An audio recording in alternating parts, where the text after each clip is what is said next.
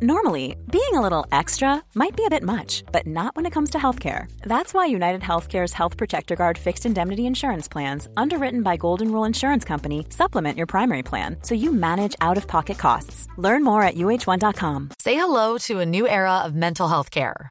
Cerebral is here to help you achieve your mental wellness goals with professional therapy and medication management support. 100% online. You'll experience the all-new Cerebral Way, an innovative approach to mental wellness designed around you. You'll get a personalized treatment plan from a therapist, prescriber, or both in a safe and judgment-free space. Your Cerebral therapist or prescriber will outline a customized plan with clear milestones along the way, so you can get to feeling your best. With Cerebral, you're not alone in your mental health journey. We're here to empower you to live a fulfilling life. So take that first step towards a brighter future and sign up today at Cerebral.com/podcast and use code ACAST to get 15% off your first month. Offer only valid on monthly plans. Other exclusions may apply. Offer ends July 31st, 2024. See site for details.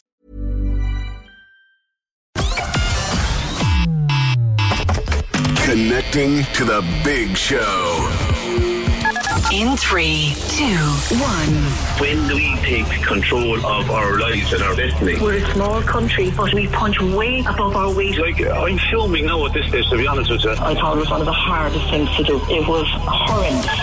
We're the one for Cork and ready to talk. Can we just talk? Call 1850 715 996. Text or WhatsApp 083 396 96 96. Email opinion@96fm.ie. The lines are live. Let's kickstart the conversation. This is the Opinion Line with PJ Coogan On Cork's 96FM.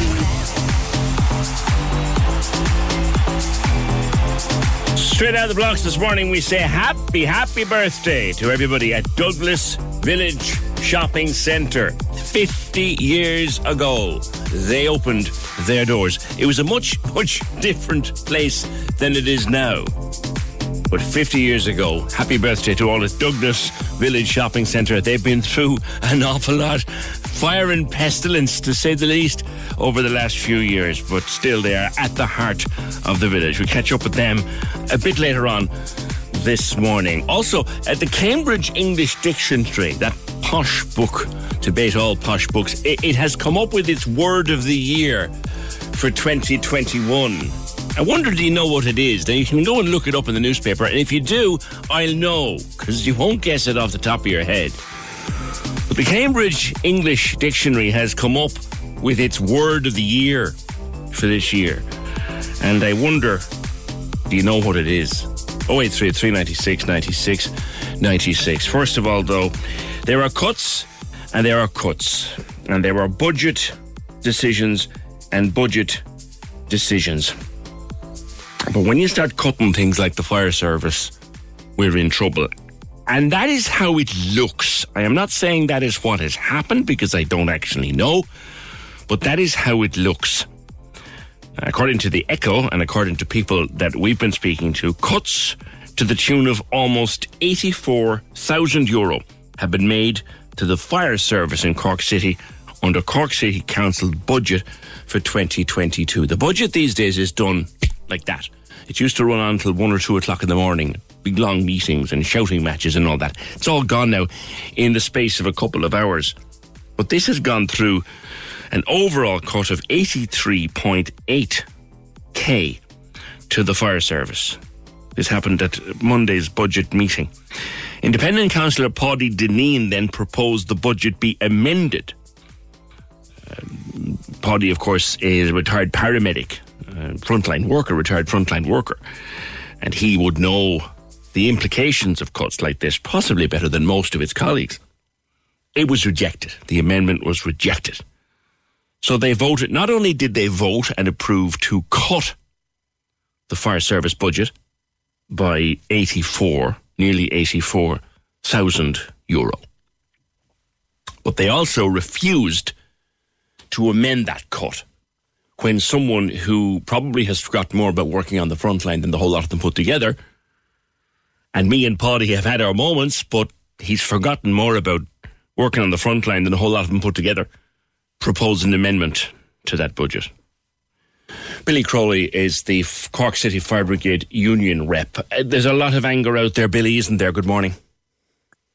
Good morning, PJ, and thanks for the opportunity. I think people are kind of disappointed, really, especially our people inside, our firefighters and officers inside. I suppose for us, our biggest problem at the moment is that there's no firefighters in Ballincollig Fire Station. Yeah, Ballincollig is the big problem. I got contacted about this yesterday and said, do you know the implications of this cut for Ballincollig? So what are they? Well, basically, where it goes back to is before the boundary extension, would say what we'd refer to as, would say, the old Cork City, even though it was only a couple of years ago, we would have had 3 fire pumps, one based in the north side in Ballyvolane and 2 based in city centre on Anglesey Street. We would have had a couple other kind of specialist appliances and stuff like that, like the rescue unit we sent to car crashes and over to the river, and platforms for taller buildings and stuff like that. And then in 2019, with the boundary extension, we took on obviously the much bigger area, and with that came Ballincollig Fire Station, which at the time was a retained station. So the crew based out of there would have lived and worked locally, would say within 5 minutes of the station, would have carried a pager. When the pager went off, they made their way to the station and responded to the call. But by retained, Billy, just for the sake of listeners, by retained you mean that it didn't have an actual permanent staff? They were always on call, correct? Yeah, this will be the model in most of the smaller towns, would say, in Cork County and most of the counties around the country. So would say the likes of Bandon, Macroom, that kind of thing, where they wouldn't have the volume of calls to necessitate having a full-time station there all the time. So they work off a retained model. So they'd have being a firefighter wouldn't be, in most cases, their full-time occupation. Okay. So that station then, would say in our recent recruitment campaign, we were looking for full-time firefighters, and 5 of the firefighters who were retained out in Ballincollig are now in training in our training centre, and they'll be starting as full-time firefighters with us in, I think, the 12th of December. Okay. So that essentially meant that there wasn't enough crew in Ballincollig, retained crew, so it was no longer viable. So since September, we've been covering it with a full-time crew out there. So that there was no loss in service to the people of Ballincollig. And then this Tuesday at 6 o'clock, that station was closed, and the crew who were out there were ordered back into Anglesey Street. So essentially there's no firefighters in Ballincollig. So the retained guys are gone. And yeah, so now effectively the now. station will sit empty, will it? Yeah. In a town the size of Ballincollig, and I appreciate it doesn't have enough call-outs to justify a full-time crew, but in a town the size of Ballincollig and the hinterland around it, we've got an empty fire station.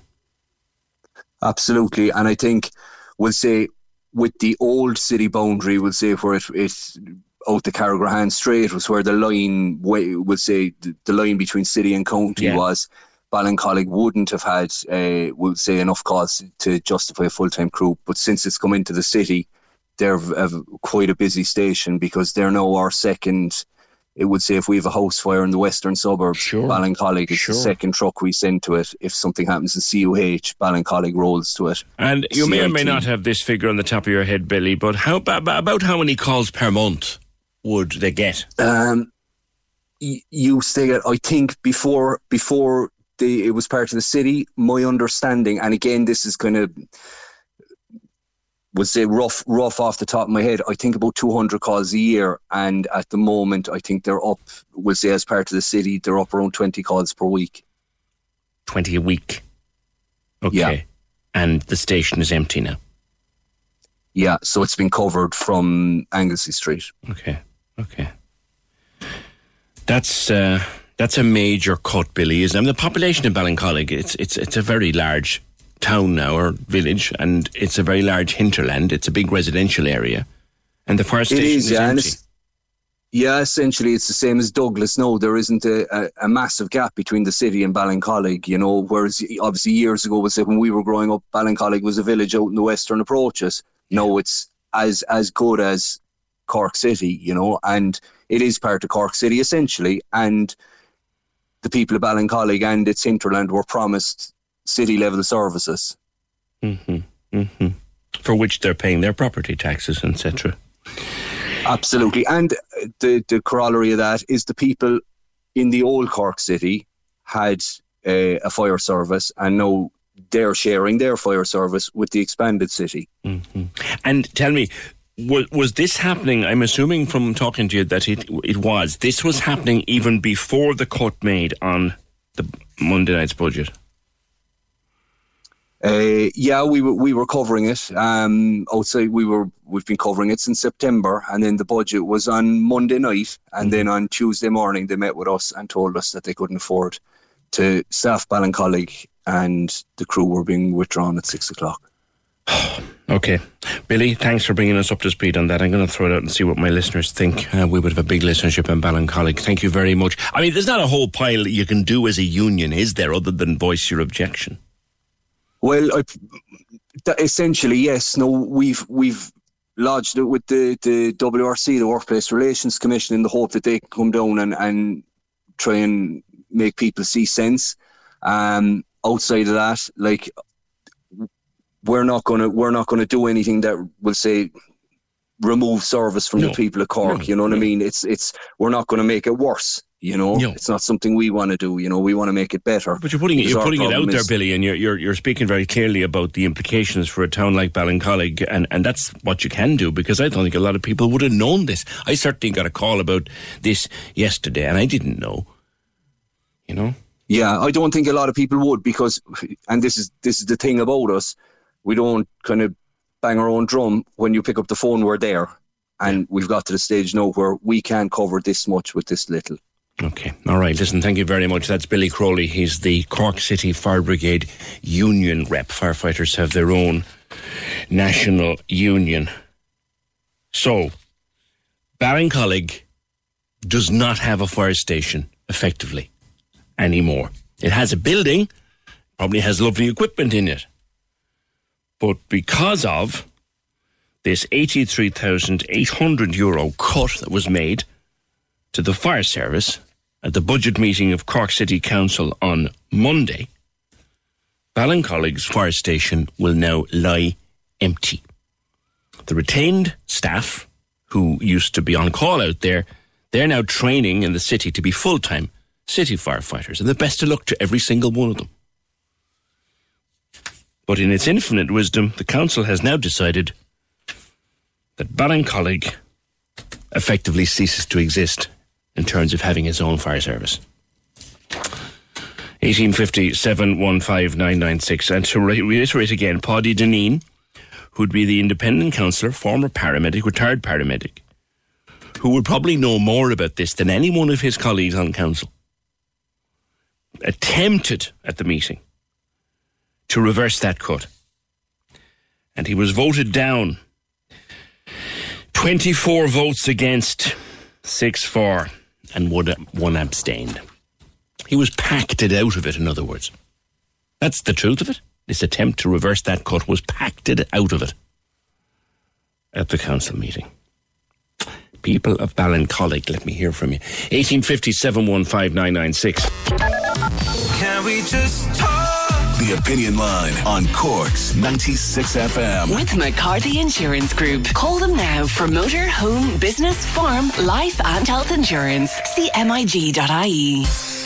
Cork loves the arts. We do too. That's why we bring you the Arts House. Every Sunday on Cork's 96 FM. Hi, it's Elmarie. Join me on Sunday morning when we take a look at what's happening in the arts in Cork and help you plan some great nights out at the theatre, or see the latest films on release, catch a brilliant music gig, or find the perfect book to get stuck into. The Arts House. Sunday mornings 8 to 10 with Griffin's Potatoes. Make the perfect chip at home with their chipping potatoes. Once you taste them, you'll be back for more. Now in store. Cork's 96 FM. Word coming through from the European courts. This is a very interesting case, of course. We've followed it with interest over the years. This is the Graham Dwyer case. Do you remember he was convicted of the murder of Elaine O'Hara, whose body was found in the Dublin Mountains, if memory serves me correctly. But of course, Graham O'Dwyer from Cork originally.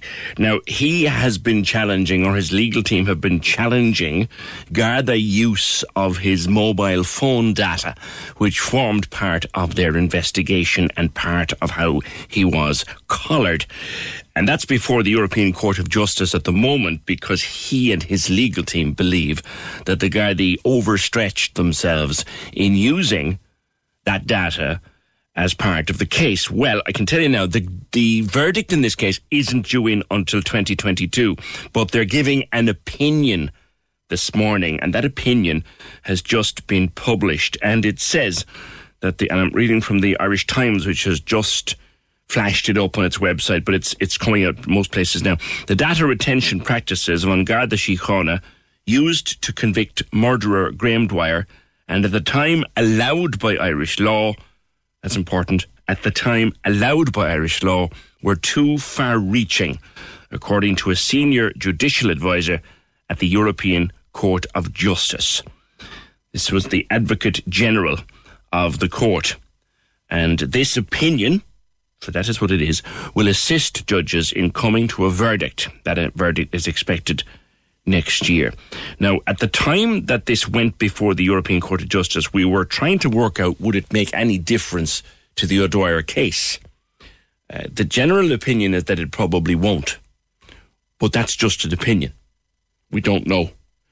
But there's definitely been a finding in his favour this morning at the European Court of Justice that the way the guards used his mobile phone data to build a case against him, which at the time the guards are acting within Irish law, so they did nothing wrong. However, the European Court of Justice says it was a stretch and shouldn't have happened. That's the advocate that's coming through this morning. 1857 15996. If anybody else, or if anything else should come through on that, I'll bring it to you as fast as we possibly can. 1857 15996. Now, teachers, the other day, there's been a real unseemly row between Alan Kelly of the Labour Party and Taoiseach Micheál Martin over the last couple of days with regard to schools. Like, did Micheál Martin say to Alan Kelly, because Alan Kelly says he did say it to him, that teachers were exempt from this family quarantine thing that's just come in, where all members of a family must now quarantine for 5 days if they're close contacts of a case? Did the Taoiseach tell Alan Kelly that teachers were exempt from that? Because half an hour later, Minister Michael McGrath said no, they were not. Alan Kelly insists the Taoiseach did say it. The Taoiseach says he didn't say it. There was a row between the two of them in the Dáil yesterday. But that kind of doesn't matter, because the level of confusion in schools is mounting. What exactly do they do? The INTO president of the Irish National Teachers Organisation is Joe McKeown. It's uncertain times, Joe, to say the least. Good morning.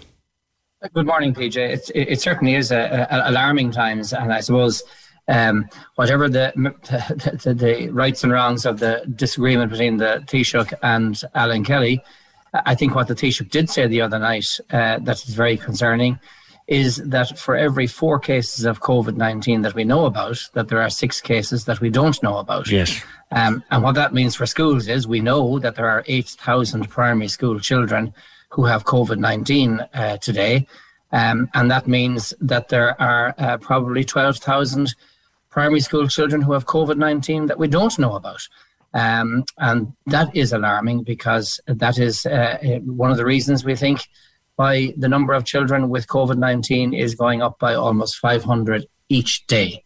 And I suppose what our alarm is that the urgency of addressing that issue doesn't seem to have been grasped by the Department of Education and the government just yet. Yeah, I've had this comment on my screen for a day or two, and I didn't get an opportunity to get to it. Maybe you can assist, Joe. I got a phone call, says this person, I got a phone call from the school complaining about my 6-year-old who missed 11 days. The first time he had to stay out was a few weeks ago. I rang the doctor. He told me the child would have to isolate and get a COVID test. It came back negative, and he went back to school. He got a cough back again 2 weeks' time. Then again, the school sent him home. Same thing again. COVID test came back the same. Now they're complaining about the days he was out of school. Should they be allowed to complain? See, there you go. And I think in fairness, PJ, to the parent in question there is behaving very, very responsibly and is exactly the right thing to do. The school, for its part, of course, is also doing what it has to do. And I know as a former principal myself that when you write to a parent and let them know that their child has missed 11 days, they think you're complaining. But in actual fact, the school isn't complaining. Once the child misses 20 days, the school will have to notify TUSLA of that fact. I was just about to get to that, actually, Joe, as a follow-on question, because I'm aware of that if a child misses 20 days, is it a term or is it a season or a year? It's in the year. So what schools often do is they give parents an alert before that happens, and they say, look, we're just letting you know that your child has missed 11 days. I can assure that parent that I would be very, very surprised if the school is actually complaining. I think that what they are doing is just letting you know you're at 11. But also would be saying to any parent who's listening, when a school notifies TUSLA that a child has missed 20 days, no alarm bells ring unless the school is telling TUSLA there's alarm bells ringing. And let me just clarify with that, Joe. When a child has missed 20 days, and this is important for parents to understand this because it's not something that... When a child misses 20 days and it's recorded in the school roll, the school is mandatorily obliged to call TUSLA. Yeah, well, no choice whatsoever. Yeah. And what schools try to do then is to let a parent know in advance that this may happen. And it's all about raising awareness. But, certainly a lot of parents, like the parents there, they do get concerned because they get a letter. There's a responsible parent. They don't want to, trying to look after her child. And particularly in this particular circumstance, doing all of the right things. And that's the key message to that parent and to other parents. You're doing the right thing. Keep doing it. The school will have to pass on information at 20 days, but that's nothing, and don't be alarmed about that. I heard some talk on other programmes and read in some newspapers and social media, particularly over the last couple of days, Joe, that it's now so confusing for primary schools that some of them will just end up closing because A, they can't get sub-teachers if teachers are out isolating, and B, they've no idea how much COVID is in the school, and the thing is running out of control. Well, certainly the situation I would have described myself yesterday is very fragile in primary schools. I think that's what you described is absolutely correct. And I was talking to a teacher yesterday, who's watching the cases moving along. One child, tested positive on Monday. 2 others sitting at the same table, showing symptoms by Monday afternoon, 6 by Tuesday. All of that causes alarm. And of course, the staffing situation is very, very difficult. But what we need to happen, PJ, is this. It is now 11 days since the Minister for Health said that antigen testing and contact tracing would resume in primary schools. 11 days later, not one principal knows how the antigen tests are going to be given to the parents, how the children are going to be identified, and when it's going to start. And as I say, for each one of those 11 days, it started with 400 children getting COVID each day. It's now up to about 480 per day getting COVID that we don't know about. And that really is going to threaten individual schools who may have to send home classes, but the whole school system, and urgency and clarity are really needed pretty quickly. Is your union surprised at how quiet the Minister for Education appears to have been in the last few days? Well, the Minister did come out yesterday and give advice. I suppose we work with the department and with the Minister, and what we want, to be honest with you, is action. And really at this point, what the Minister needs to spell out very clearly to people is, when will the contact tracing and the antigen testing start? Who will give the antigen tests to the children? How will those people get those antigen tests? And even simple things like, for the general population, we're told that you'll be tested on days 1, 3 and 5 with your antigen tests, but nobody knows when day 1 is. Is it the first day that you were notified? Is it the day that your antigen test arrives to you? All of that information should have been available within 24 hours of the Minister making the announcement. If the details weren't ready, the Minister shouldn't have made the announcement. And if the Minister made the announcement, the details should have been ready. And that what I think is really important for your listeners to know is I spoke with the Chief Inspector last week and asked him how the COVID inspections in schools were going. And he told me that 98% of primary schools inspected are fully compliant with COVID inspections. Mm-hmm. And that's a staggeringly high number. It's brilliant. And I think it is absolutely fantastic. I mean, they are the market leaders in the implementation of COVID protocols in this country. And all that is needed to keep schools open is to give them the basic support of identifying who has COVID, following them up, identifying the close contacts, and keeping everybody safe. How bad is the substitution problem, Joe? I ask this on the basis of something that's just come in through Twitter, I believe. 22% of absences are covered by special educational teachers, only 3% covered by the supply channel. My child has missed 12% of days so far this year. He's had, I don't know how many early finishes for medical appointments, etc., etc. The special education teacher is a vital support to help him maintain progress. My understanding of this message is that some of the special education teachers are being taken away from their actual job and put into classes to keep those classes going, and it's happening all over the place. We have to be very, very clear, and it's no more than the hospitals. The primary school system is not currently functioning at the full level that it normally would, and everybody involved in primary education is agreed. The management bodies and ourselves, absolutely believe it will not be possible to put a Garda vetted adult in front of every class every day between now and Christmas. It just won't be possible. And therefore, that is going to lead to some classes having to remain at home. And we need clarity about when that's to happen and how it's to happen. Because it just is going to happen. It's an inevitability at this particular point. But of course, we also have to get back to reminding ourselves that for every responsible parent, or for every 10 responsible parents like the ones who've been contacting you, there are one or two who maybe are less responsible. And we are hearing of children, awaiting tests and still coming into school. And that's a very, very risky situation to have. So we do need everybody to follow the advice about reducing social contacts and so on, because if we have thousands of cases in the community, we are going to still have thousands of cases in the school, no matter how hard everybody works in school. Of course, what's going to happen, Joe, and this comes up, and it's an uncomfortable question, but you have to say it. If mom or dad, or mom and dad, are both working, and taking children out of school would involve one or both of them staying at home and not getting paid with 5 weeks to Christmas, the choice people are going to make. And you could not blame a parent, and I certainly would not blame a parent who is in that situation. I fully understand. I absolutely would say there needs to be very much more support for parents, particularly working parents, whether they have to go out to work or working from home. It is extraordinarily difficult. And employers need to recognise, and like everybody's going to be affected by this, because if employers show flexibility for parents, for working parents particularly, that in turn will reduce transmission, which of course will benefit everybody economically. But a parent who has to go out to work to earn money in the run-up to Christmas shouldn't be faced with the choice of putting the community at risk or putting their own family's welfare at risk in that way.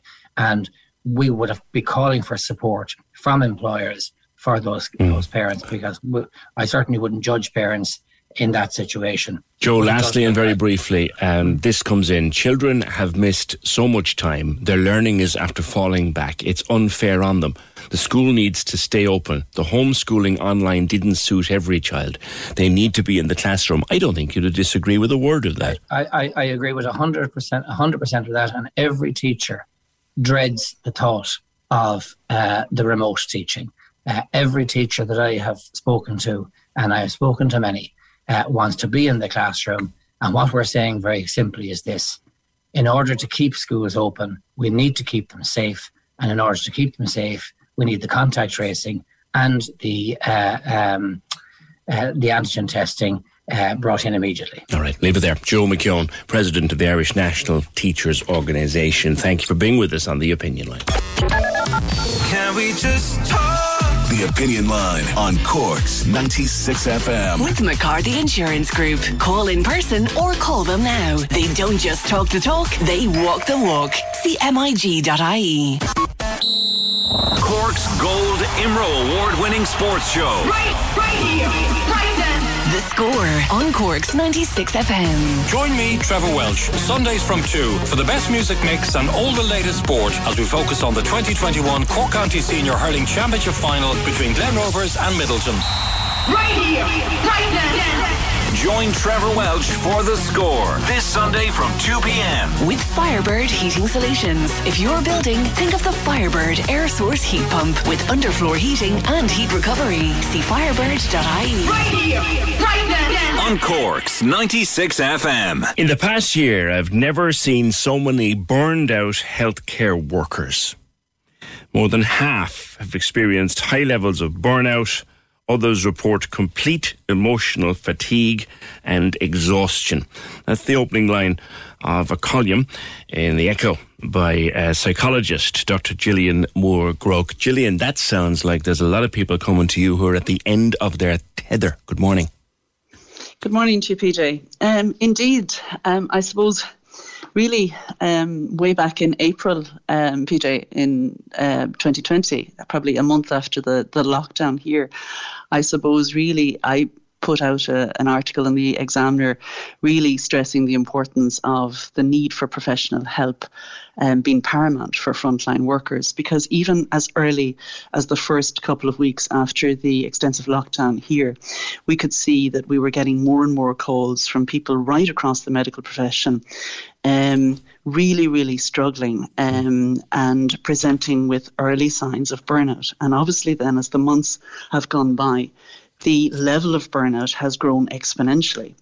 And really, I suppose it's from physicians, from nurses, social care workers, people working in the hospital as porters, administrative staff, right across the board. And more of them are presenting day by day into our clinic looking for help. And we're trying to support as many of them as possible, because really, I suppose, you know, they've gone through the various stages of burnout, really. Probably in the early stages, we saw kind of the initial onset of the stress, finding a lot of days very, very difficult. They were unable to focus. They were struggling with their sleep. There was a lot of anxiety, a lot of fatigue. Then that onset of initial stress became very chronic for so many professionals. Then we had the burnout, and then we had the habitual burnout, where many of them really had to take some time out just due to that chronic mental and physical fatigue. Can I ask you about the term burnout? Because we all know what it is to be exhausted after a few very heavy weeks, and you need a few days off. You need to get away, get down, walk by the sea, just the sheer joy of doing nothing except maybe reading a book for a couple of days, and you'll be fine. Burnout's different. Burnout is extremely difficult. I mean, it's a term that's around since the 1970s by a gentleman called Herbert Friedenberg, and we all became familiar in the 60s kind of with the term post-traumatic stress. And then a decade later, the term burnout followed. And burnout really, I suppose, literally is something that affects our whole quality of life. And there are different aspects to it. I suppose really the first thing that I should say is that really it affects the whole physicality, in the sense that you're having difficulty sleeping. I see many people every day in the clinic that aren't sleeping, they're not eating, they have literally no time to self-care because they're working extra long hours. Even, you know, I'm sure many of the listeners this morning, those that are not necessarily working in healthcare but that are working from home, would agree when I say that most people are putting in many, many more hours than they usually would if they were in an office or in the healthcare environment. So there's huge exhaustion. People are very, very apathetic. People are very cynical.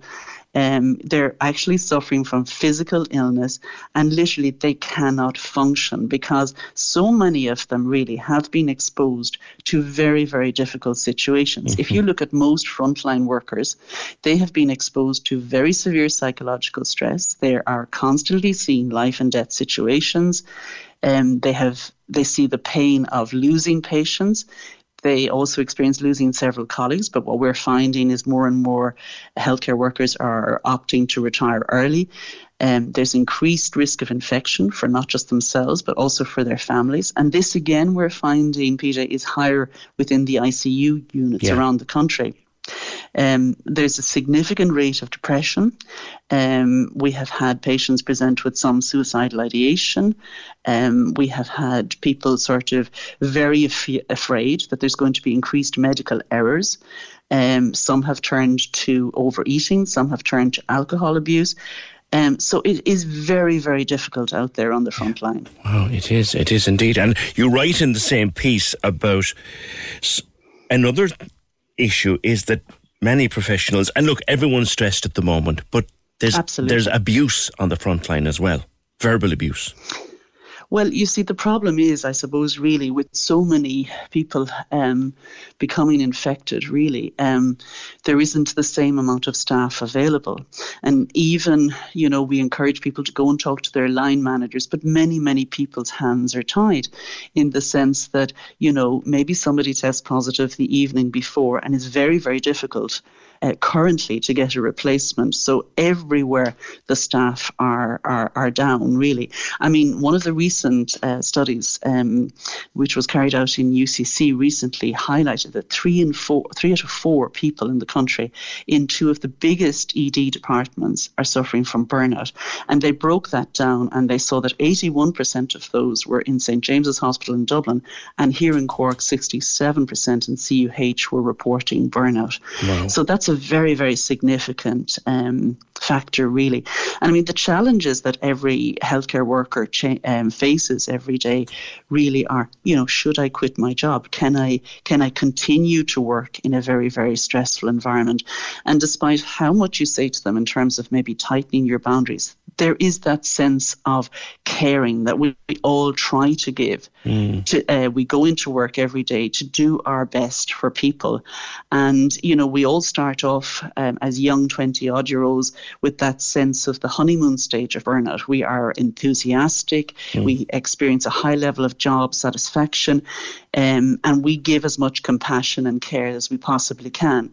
And if you continue to work then in a very, very stressful environment, you add a pandemic into the equation, you then find that so many healthcare workers are suffering from compassion fatigue and with very little time to self-care. Yeah. So what's to be done? Well, what I would say is that, and I highlighted this back in April 2020, that really line managers need to encourage the workers to go and access their employment assistance program. So most of the HSE have an employment assistance program in place where they can access up to 6 to 8 sessions of individual therapeutic support. I would also suggest really that there should be maybe more peer support. Now, certain groups have come to me and said within their own units within the hospital, they do offer peer support, and whereby they kind of meet as multidisciplinary teams and just work through any struggles or issues, and then somebody maybe reports that to management. I mean, this is really, really important that people actually seek out support. The first port of call is always your GP. And I know and I empathise with the stress that GPs are under currently as well. But I think it is important that you go and talk to your GP, because some patients will require medication. Some patients will, some healthcare workers will need to go and see a psychiatrist because the level of burnout is so profound in many of them. Because I suppose the important thing to say to the listeners this morning, PJ, is that if burnout isn't treated, it will ultimately lead to post-traumatic stress over a period of time. I spoke to a young nurse, a young Irish ICU nurse on a ward in London in the middle of one of their surgeries. He was a lad from Cork, and he said to me that he was predicting there and then that at least 5 of his closest colleagues already had a form of PTSD, and it was just going to get worse. That frightened the life out of me. I'm not surprised. I'm not surprised, really, in a sense, you know. And it's a little bit like, you know, you go to work every day, and it's a little bit like that Greek mythology figure Sisyphus that pushes the boulder up the hill every day and it comes crashing down. And every healthcare worker pushes that boulder up the hill every day and it comes crashing down because so many challenges are met. And as I said, really, we have seen higher rates of burnout within the ICU units. And really, I suppose what I would say as well is that if we compare what the Irish budget spends on mental health, the Irish budget, health budget, is about 5% of an investment in mental health.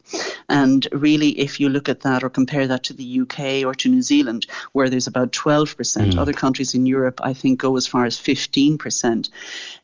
Hopefully, there has been greater awareness created around mental health issues since the pandemic started in Ireland. And I hope that that will be seriously considered within the echelons of the government to look at a greater investment for mental health moving forward. Lastly, I think the message to people listening as well, Gillian, this morning is if you are dealing with a frontline worker, be gentle. They're having it rough. Absolutely.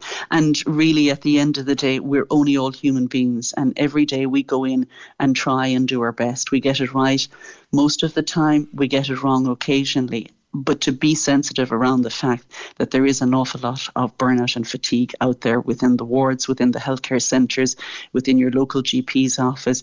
And I suppose really we're probably asking a lot of the public to be patient in these very difficult times, but that's the only way really we can move forward. Dr. Gillian Moore-O'Rourke, thank you very much. Can we just talk? The Opinion Line on Cork's 96 FM. With McCarthy Insurance Group. Call them now for motor, home, business, farm, life and health insurance. See MIG.ie. Feels good.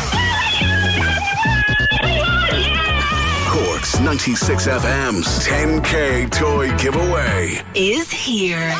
I got a pocket full of cash money. We're giving away loads of €500 toy shopping sprees for free. Take you on a shopping spree. Listen to Casey and Ross in the morning and all day long. Then text or WhatsApp in for your chance to win. On 083 396 96 96. Feels good. Cork's 96 FM's 10K toy giveaway. With Douglas Village Shopping Centre. For toys, food, fashion and lifestyle. 50 years at the heart of the village. Only on Cork's 96 FM. The lines are live. And we're ready to talk. Can we just talk? Call 1850 715 996. Text or WhatsApp 083 396 96 96. Email opinion@96fm.ie. The Opinion Line with PJ Coogan. On Cork's 96 FM.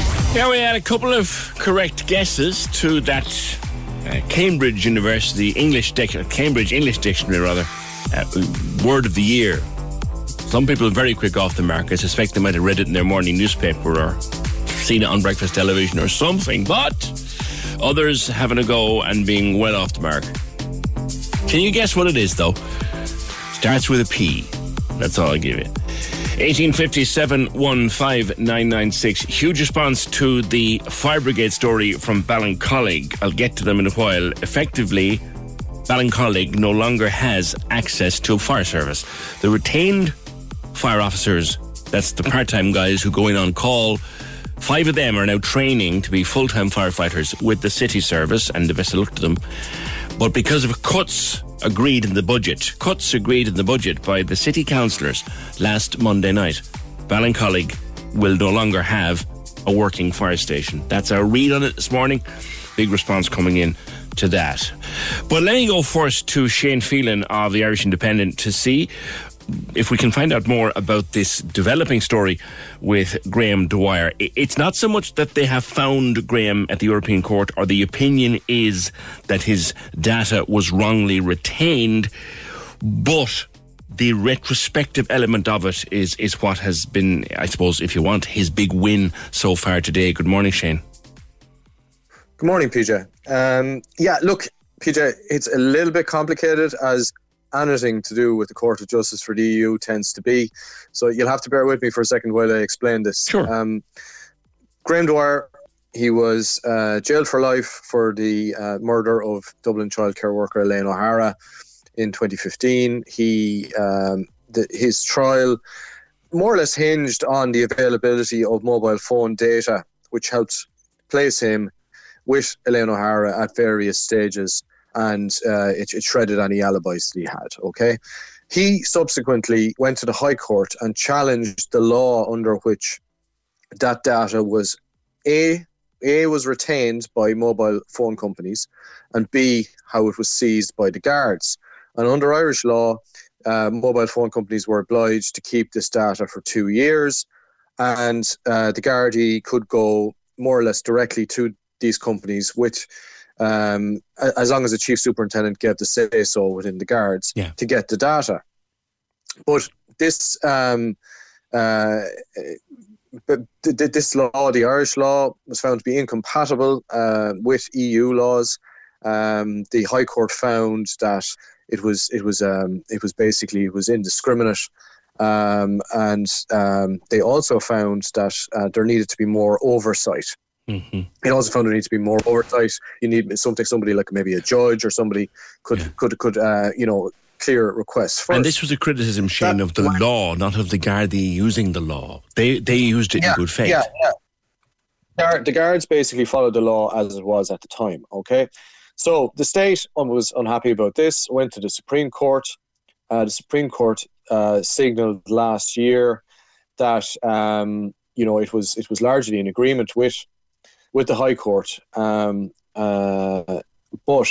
it also signalled they didn't want to apply any such decision retrospectively. Yeah. So effectively, reading between the lines there, it looks like the Supreme Court is going to strike down the law, but doesn't want it to affect cases such as Dwyer's, which occurred before the date the High Court gave its ruling. The High Court ruling was in 2019. So that would, if it's not retrospective, it would harm Graham Dwyer's chances in a separate appeal that he has in the Court of Appeal. It hasn't been heard yet. He's hoping that this process that's ongoing at the moment, that he'll be able to go to the Court of Appeal and say, look, the Supreme Court says this, the Court of Justice for the EU has said that, these are all in my favour, and this is why my conviction is unsafe. So what's happened today is there's an official called an Advocate General who's basically a judge who advises the Court of Justice for the EU. Mm-hmm. He provides that court with an opinion. So the court had a hearing on these issues 2 months ago, and now we have the Advocate General's opinion, which is supposed to guide the court. The opinion is not binding, so the court can diverge from it, but it tends to go in line with it. So it's a good barometer of what way things are going with the court.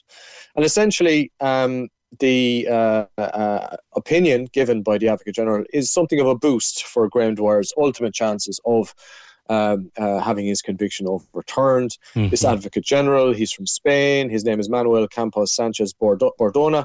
He found that the indiscriminate retention of mobile phone data could only be justified in cases involving national security. Right. Now, national security does not include the prosecution of offences, including serious offences such as murder. So, not justified in a case such as Graham Dwyer's.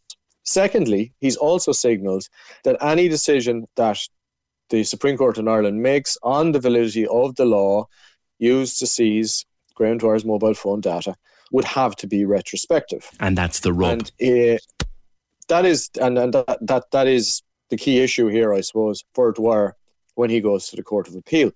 So it's there's still a way to go with this. Ultimately, the Court of Justice for the European Union is now expected to go into what's called a deliberative process, and they will come back with their final ruling sometime between now and March, we're told. Mm-hmm. After that, it goes back to the Supreme Court, and the Supreme Court then finalises its ruling in the case on the striking down of the law, and it will have to say from when the law is being struck down. And then again, another step will be when Graham Dwyer pushes ahead with his appeal against his conviction in the Court of Appeal. So there's a lot of steps to go along the way here. There's a lot to be done, but today's opinion from that Advocate General, there's no way to polish it up, Shane. It's in his favour as we stand. Thank you for bringing it to us in detail. Shane Phelan of the Irish Independent. So that finding of the Advocate General to the European Court said, first of all, the law was wrongly applied. Shouldn't have been applied. That's the first part. But the second part is the part that favours Graham Dwyer, because it's got to act retrospectively. So if the Supreme Court now strikes out the law, his conviction, he will then appeal that his conviction was unsafe, based on the striking out of the law and the fact that the striking out has to be retrospective. There's a lot left in this and a lot more road to run. But today has been a very positive day for convicted murderer Graham Dwyer. 1850 715 996. Let me bring you some of people's responses to the news from Ballincollig, and quite a lot of them. I work on the link road where the fire station is. There isn't a day when we don't hear it going out 2 or 3 times. I live about 10 miles west of Ballincollig, so now I'll have to wait an extra 20 or 30 minutes for a fire truck. Hi PJ, the city moving the boundary is proving to be a disaster. A very busy retained fire station closed, and the rest of the retained fire stations close to the city boundary, they're getting a lot quieter in call-outs since the city moved the boundary. We should all at all times compliment the 2 retained firefighters in Ballincollig and their excellent service and duty. They are still there. That's correct, caller. Thank you. I'm listening to the show. It's an absolute disgrace. These cuts are continuing to our essential services. These people put their lives in danger helping people, and yet they can pump money into robot trees. What a wonderful country.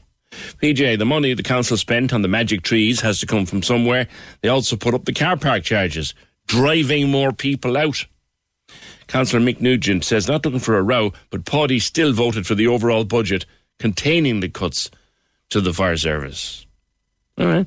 Katie says, it's about time when dealing with a fire. It's all about time. I had a house fire and the crowd in Carrigaline were brilliant. Time is of the essence. You try getting through the traffic in the city. I'd love to know who came up with this idea. I happened to be out one night socially with a guy who was a retained firefighter. This is a few years ago now in Carrigaline. He was a chap. I was involved in a local thing with him in Carrigaline. He didn't drink. He was never having a pint, so he could always go. But I saw him move one night. He was in the middle of a conversation, talking about a match that we'd all been watching and laughing and joking. And bip, off goes the beeper. And he was gone, like dirt off a brush. 1850 715 996. Can we just talk? The Opinion Line on Cork's 96 FM. With McCarthy Insurance Group. Call in person or call them now. They don't just talk the talk, they walk the walk. See MIG.ie. Simon Murdoch and the best music mix. Weekdays from midday on Cork's 96 FM. Get through your afternoon with all your favourite tunes, brilliant giveaways and everything happening in Cork. Here, straight after the Opinion Line on Cork's 96 FM. A reliable predictor of weather, Alan O'Reilly of Carla Weather. Follow him on Twitter. He's usually a few days ahead of everybody. He's predicting that after the weekend it's going to get properly cold. Now, I don't think we're looking at anything like frost and snow, but we're definitely looking at it getting a lot colder than it has been. It's been very pleasantly mild for the last week and a bit, just getting colder in the evenings. Certainly unseasonably mild for November. But of course, when it gets colder, we have to mind ourselves a bit more and look after that old immune system, which has been under enough pressure from COVID-19. But we need to look after our immune system going into the winter. Professor Liam O'Mahony is from the APC Microbiome Ireland operation at UCC. He's Professor of Immunology there, and he joins me. Liam, good morning to you. Good morning, PJ. Heading into winter, it's getting colder next week. We know that. We need to look after our bodies. We need to look after that immune system of ours. We need to start with our diet, don't we? Because gut health is general health. That's the whole premise behind your organisation there. That's right. And, it's important to remember that the immune system is actually fully integrated into all the circuitry of every organ in the body. And it doesn't just protect from infection, but also helps to repair damaged tissues. It's always removing new cancer cells. It helps to regulate metabolism. And every day it serves as a conduit for communicating information about what's going on, throughout the body and outside the body into all parts of our physiology. So when it gets cold or when we get exposed to more things, the immune system is really important to have it, firing on all cylinders, that it's going to do its job well. And as you said, gut health is really important for our immune system for many reasons. And 80 to 90%, so the most of the immune cells that you find in the body are actually in the gut. And in the gut, they're being trained by the bacteria that are present within the gut to be much more effective at doing the job they're doing, but also much more regulated. So they become much more efficient. They don't overreact when they shouldn't. And really the whole system works as it should. Yeah. So what can we do in ordinary, everyday life to boost our gut health and prepare ourselves for the winter? So, unfortunately, there's no quick fix, It's and a lot of the multivitamins and the minerals that are out there really won't do much for you, for your immune system, if you're already eating a well-balanced diet. So, deficiencies are really important to avoid for many reasons, not just for your immune system, but really, if you have already a good balanced diet, with very few exceptions, most of these vitamins and minerals won't really help the immune system and definitely won't help it in the short term. These are long-term lifestyle changes that you really need to think about. The one exception might be vitamin D. Yeah. Living in this part of the world, vitamin D, it's really natural way that it's made in the body is within the lower levels of the skin through a chemical reaction that's dependent on sun exposure. And, we don't get much of that this time of year in the next few months. So vitamin D is something, all right, that for many reasons is good to supplement with over the next few months. I've been doing it for the last few years, Liam. I've been taking vitamin D every morning of my life for, I'd say, the last 10 years. And during COVID, on the advice of, the research that we saw from the likes of Dr. John Campbell, I've upped my dose. I take 4,000 units per day now, every day. Right. And I feel better for it. I would recommend it to anybody. So, vitamin D, though, is so we recently did a meta-analysis, actually. It's just published a few weeks ago. We looked at, we didn't look at people with comorbidities. We looked at fully healthy people, all the studies that have ever been published for any any respiratory tract infection. And for vitamin D, we were able to identify about 30 studies. And there was only 2 studies really showed a benefit. And they were showing a benefit in those only in North America who were deficient. So actually for most of us, when it comes to immune health and protection from a respiratory tract infection, it makes very, very little difference unless you're deficient. So how is it then that by taking it, I do actually feel a bit of a benefit? But that's great. I'm delighted to hear that. But, and it could be for many reasons, because vitamin D is not just important for your immune system, it's really important to absorb calcium and magnesium and phosphorus, which is all not just important for bone health, but for metabolism, for your mental health and well-being. So there could be many reasons for and that's great that you have such a good response. Oh yeah. How about zinc, Liam? So zinc is another important one. Zinc is an essential mineral for many of the biochemical processes and normal metabolism and functioning of the central nervous system. Zinc is absolutely required. In a Western diet, we generally are not deficient in it. You do see deficiencies in the developing world. There's about 2 billion people in the developing world can be deficient. So, and in where you get deficiencies, very clearly, there you can have problems with the immune system. But in this recent meta-analysis we did, we were able to identify 26 studies that looked at zinc supplementation. 24 were done in children. And most showed absolutely no benefit at all. And remember now, I'm talking about people who are not deficient, who are otherwise healthy. There was only, again, 2 studies that showed a benefit, and those 2 studies came out of Asia. So again, maybe there was some deficiencies, and that's why, zinc was showing a benefit.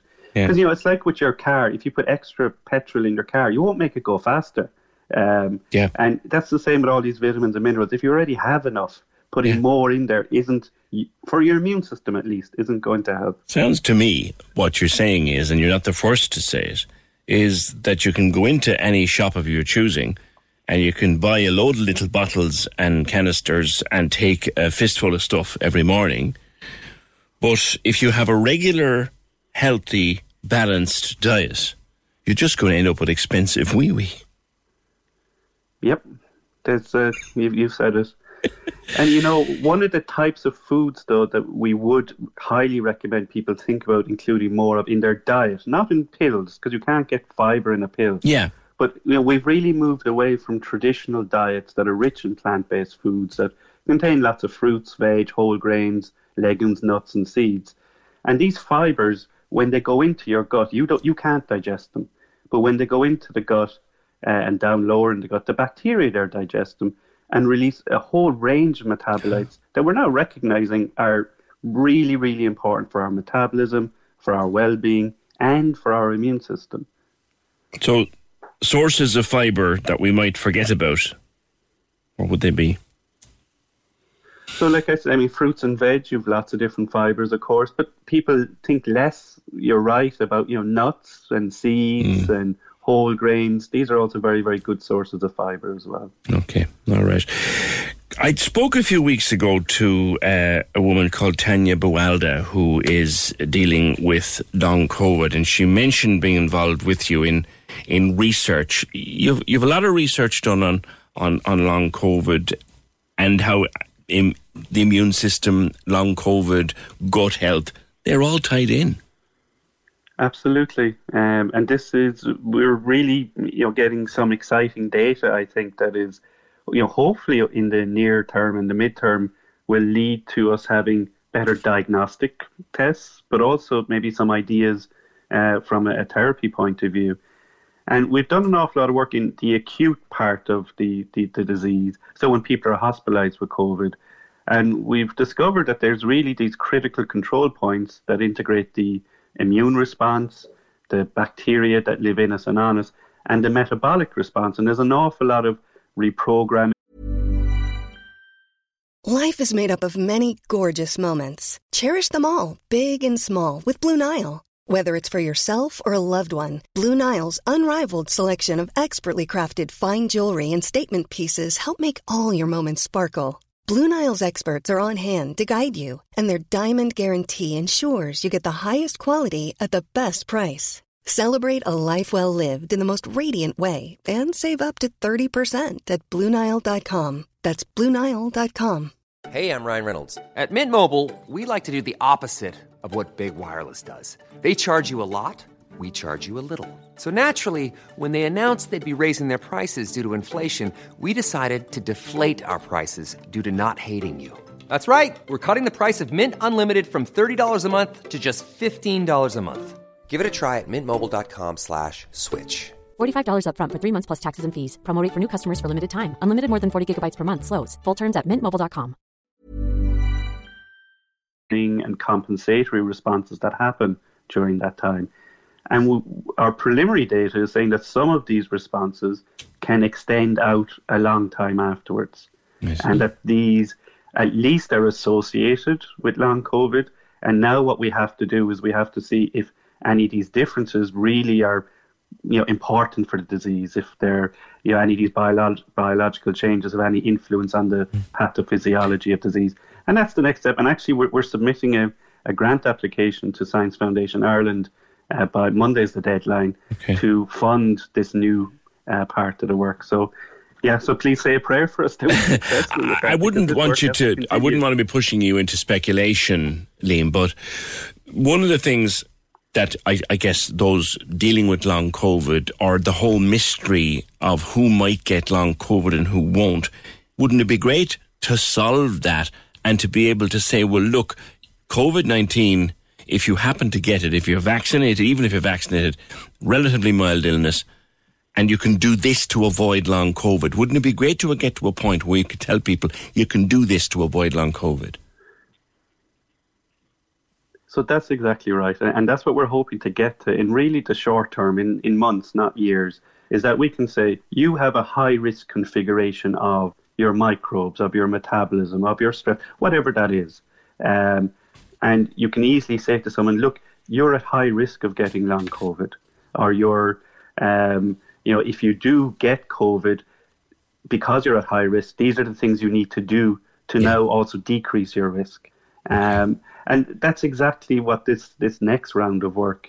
And it's great that we have some targets to investigate now. Excellent. So it has moved on very quickly, and with Tanya's help and with others that are suffering from the disease, they've really been instrumental in guiding us to the correct questions to ask, actually. Excellent. By the way, in terms of asking questions and doing research, you and your colleagues there, you've really excelled. You come up. How many of you are on this new highly cited researchers list of 2021?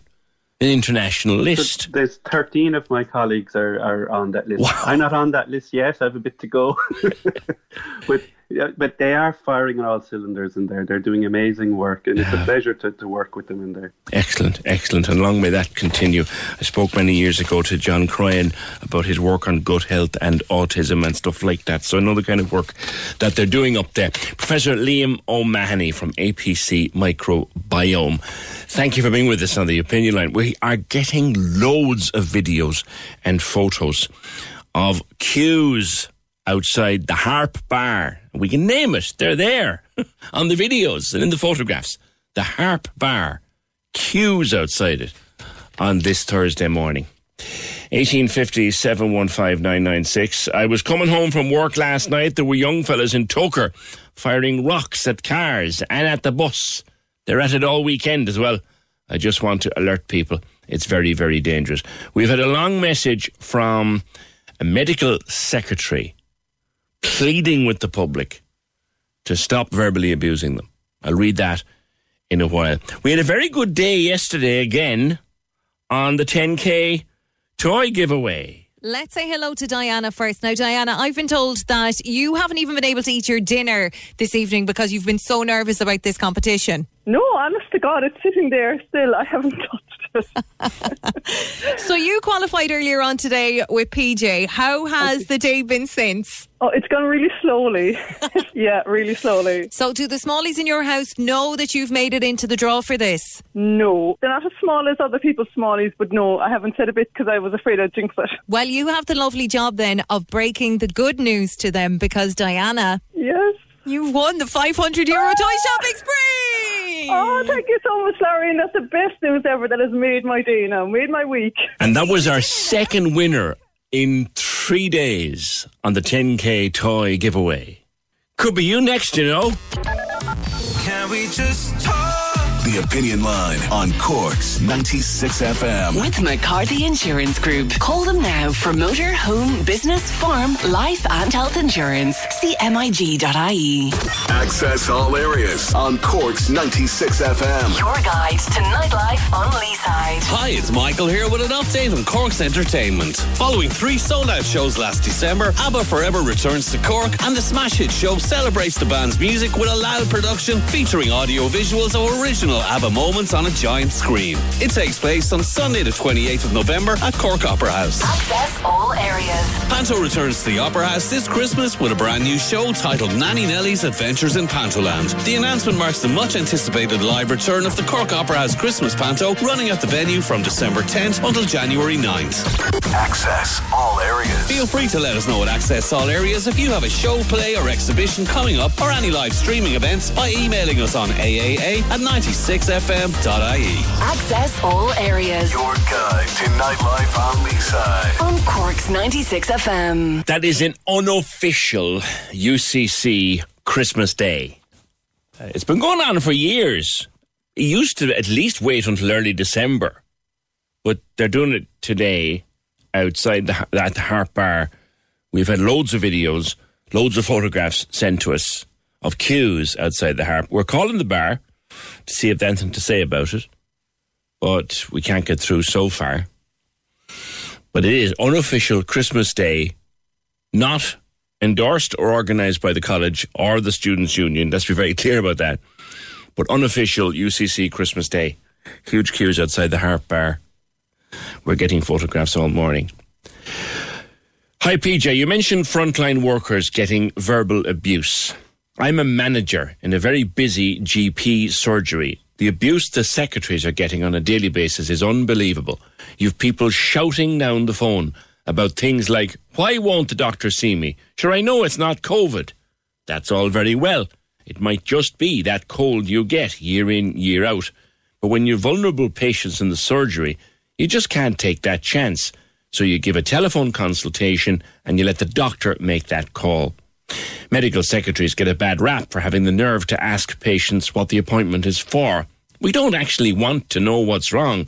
We just need to assess you. You need an urgent appointment? Do you need to go to hospital? Or is it just your routine 6-month checkup that can easily wait until next week? The pandemic has made everyone more anxious and stressed. But please, don't take it out on the people you are phoning to try to help you. Thanks, PJ, for reading this. We know what's going on. It's an unofficial UCC Christmas party. But we're trying to ring the bar and we can't get through. People out enjoying themselves. Nothing unusual about this, as they're all vaxxed and working within the guidelines. Isn't it great to be young again, says Brian on Twitter, which is a point of view. 1850 715 996. It's coming into one of those flat old periods again. Do you remember we talked about that earlier in the year when things were getting rough in the springtime, winter and springtime, here in just with lockdown and restrictions and all that? There were days when you just felt really flat and wondering, Jesus, is this our life now? And then hopefully it all comes round again and you wake up the following morning and you're grand.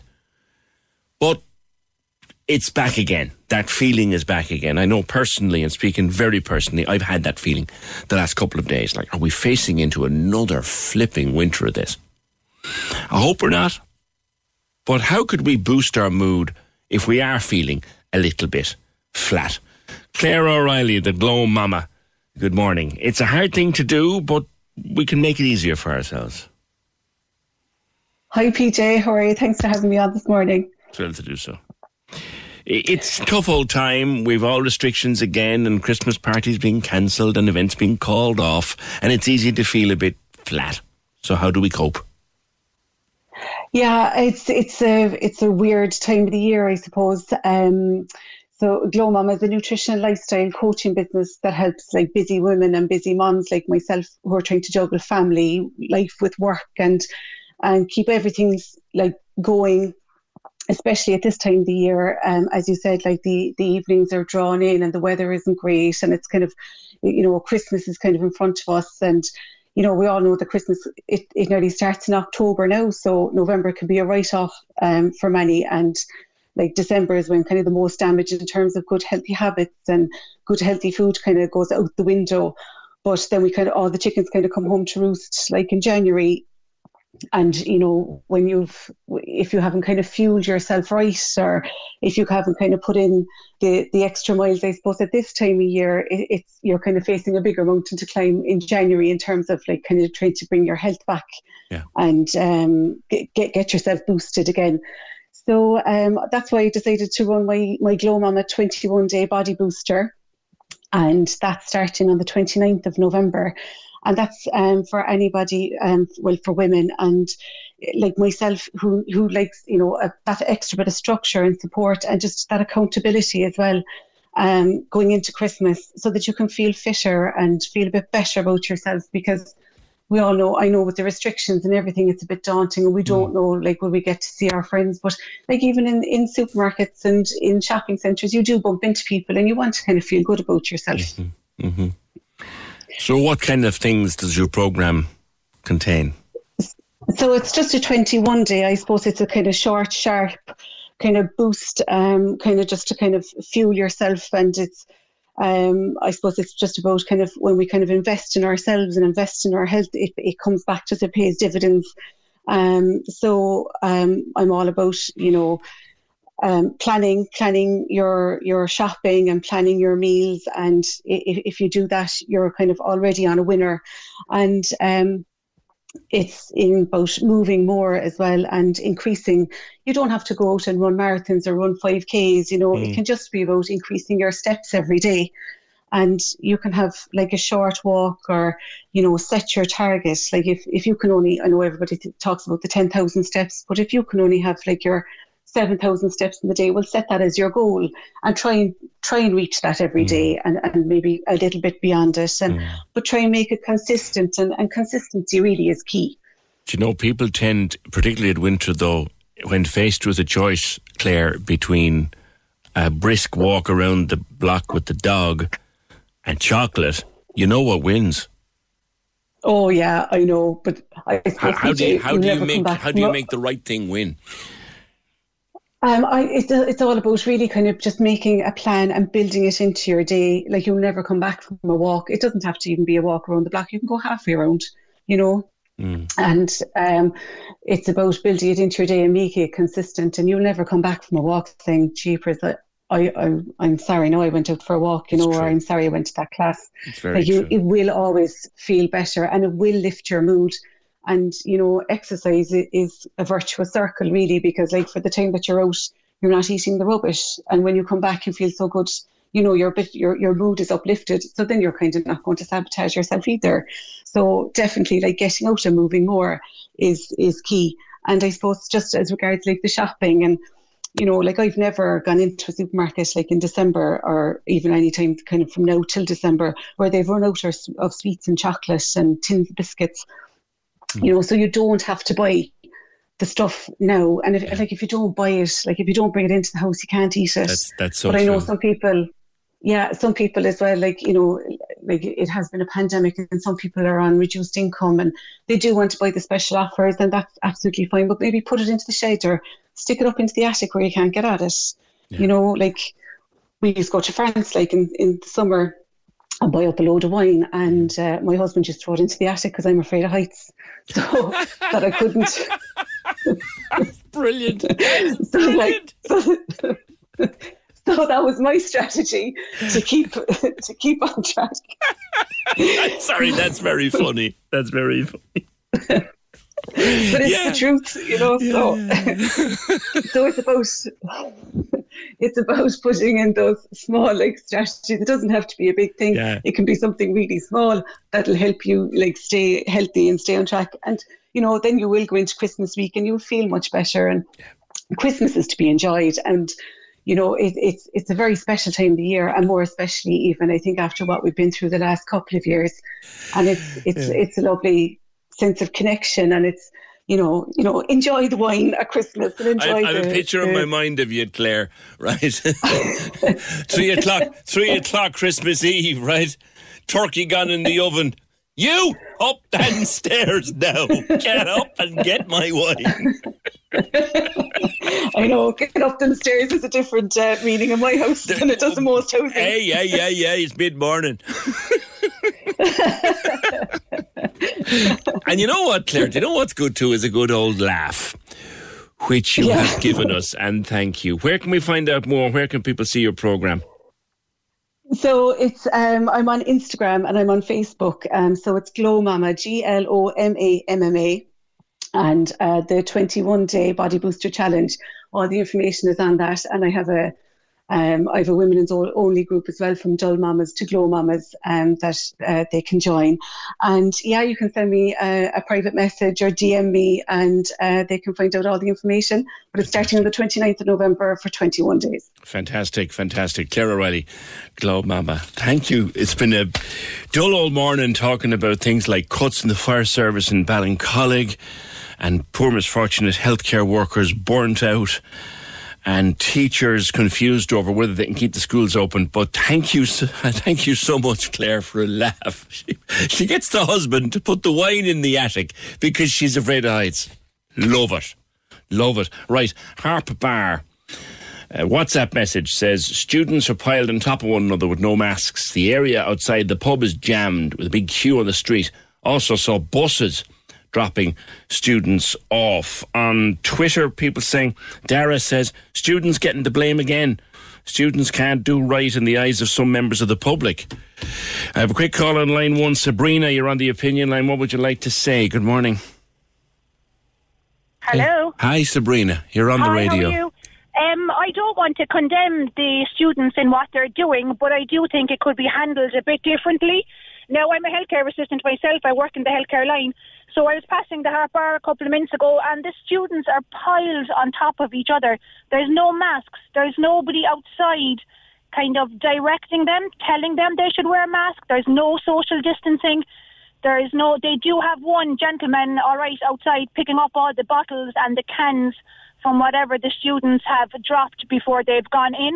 Now, there's loads of guards there. I give them credit, but the guards aren't doing anything either. They're just standing there, arms folded, staring at them. Yeah. We've been trying to contact the bar, but we can't get through to them. You won't get through with the crowd that's there. It's ridiculous. Yeah. The queue is going up by, there's a funeral place there. The queue is going up the hill. Yeah.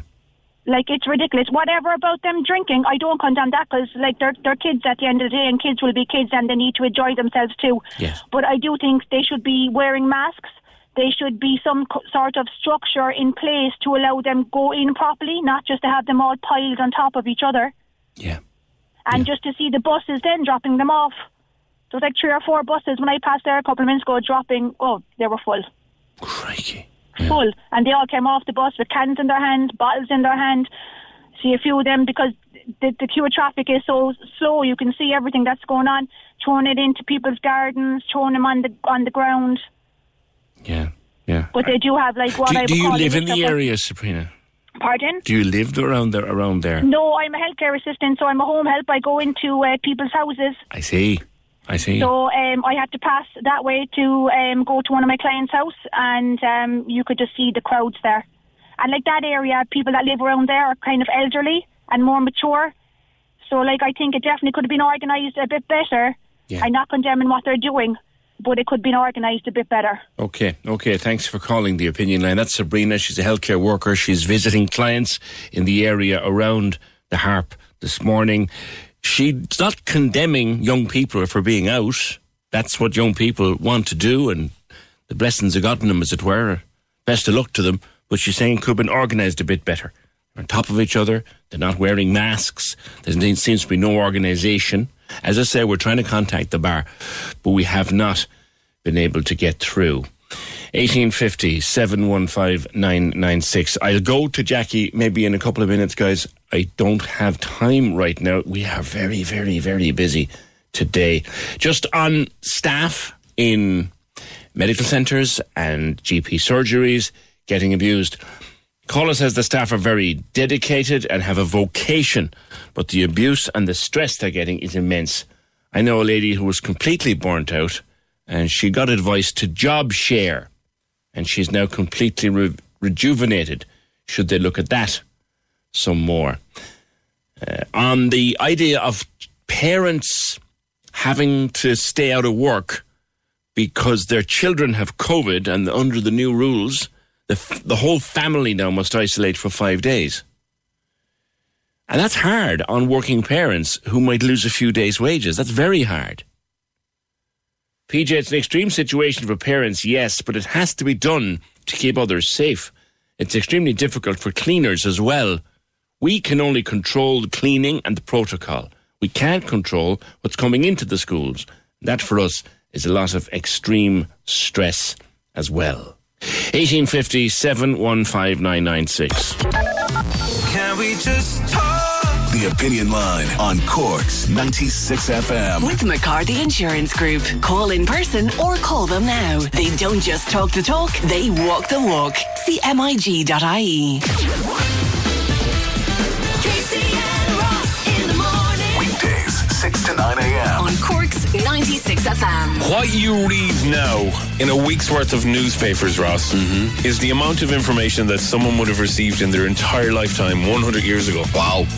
So just in like a week's worth of newspapers, that's how much scandal and gossip they would have got 100 years ago. And how did they get through life not knowing that Carol Vorderman looks great at 60 in a pair of leather pants? Yeah. Or that Ryan Tuberty opens up about his new socks. Casey and Ross in the morning with No DC Cars Blackpool for Skoda in the city. A long-standing tradition in Cork. Open 24/7 at noldc.com. Cork's 96 FM.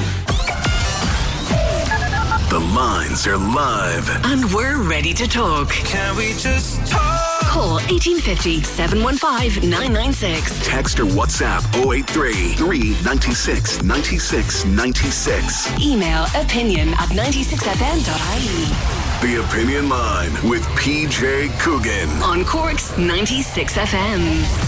Messages coming into us now. It's not just the Harp. There's also a huge crowd of students on the Bandon Road. Is that Sissy's or some one of those pubs up by the Bandon Road? Sissy Young's maybe, or maybe the off licence is up the Bandon Road. Also, we'd love to speak to someone inside the Harp Bar about what's happening outside at the moment. We do understand it's very difficult to control what happens outside, so we're not having a pop at you over that at all. We'd just like to know how you feel about what's going on. And also, look, it's fair to point out it's only a small percentage of students who are actually outside the bar swigging vodka. Most of them are not doing anything like that. But there is a queue outside, a big crowd outside. Not a lot of mask wearing, not a lot of distancing going on. And there are other pubs involved as well. As someone quite smartly points out, I hope the students have money for food after all that drinking. 1850 715 996. Also people saying, what the hell is it with the buses dropping people off? Like Sabrina pointed out, indeed like another couple of calls and messages sent to us. We are looking to anyone inside the Harp if they're happy to talk to us. We'd love to chat with them. We know you're not in control of the situation outside. It's very difficult to do that. A reminder to you, every year in Cork, thousands of you get together to help to fight homelessness with Cork Simon by wearing your Christmas jumper to raise those vital funds. And we know with the new restrictions announced, things are changing because more and more people are now working from home. But you can still do your Christmas jumper day with Cork Simon and Cork's 96 FM any way that you choose. If you're still in the office, do it in the office. If you're at home, do it on home. Do it online. Have a big Zoom with your friends and colleagues, or even some family and friends overseas. Have a big Zoom with your Christmas jumpers and take pictures and screenshots and have fun with it. Get your fundraising pack at corksimon.ie and join Cork's 96 FM to help to fight homelessness in Cork. 1850 715 996. There's a show at the Everyman on Sunday. It's a touring show put together by DJ and actor and writer Keith Walsh. Talk to me, Keith, about the show Pure Mental. You wrote it after quitting 5 years on radio, and you had time to ponder.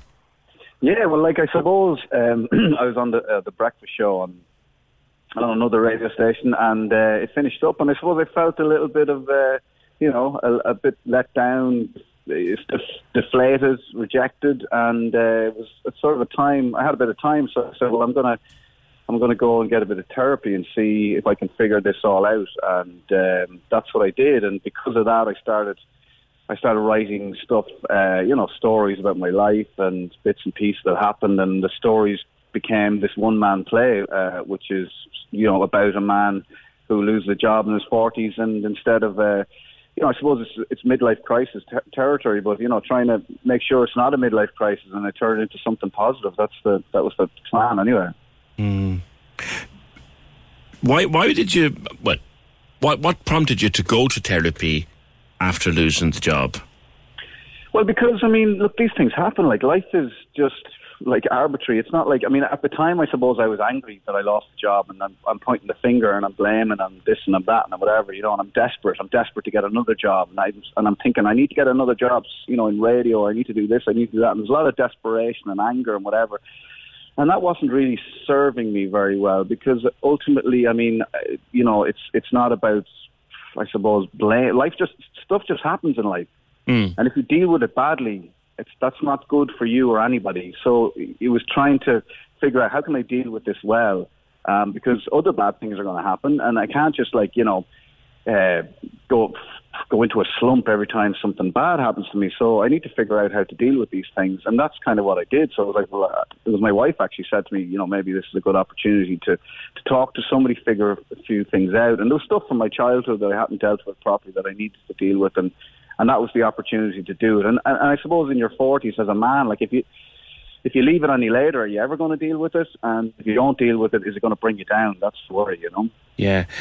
Our reactions to things that happen in our life, one thing we've learned, I suppose, from psychology is they're often formed, our reactions, by how we were as kids. Did you find that?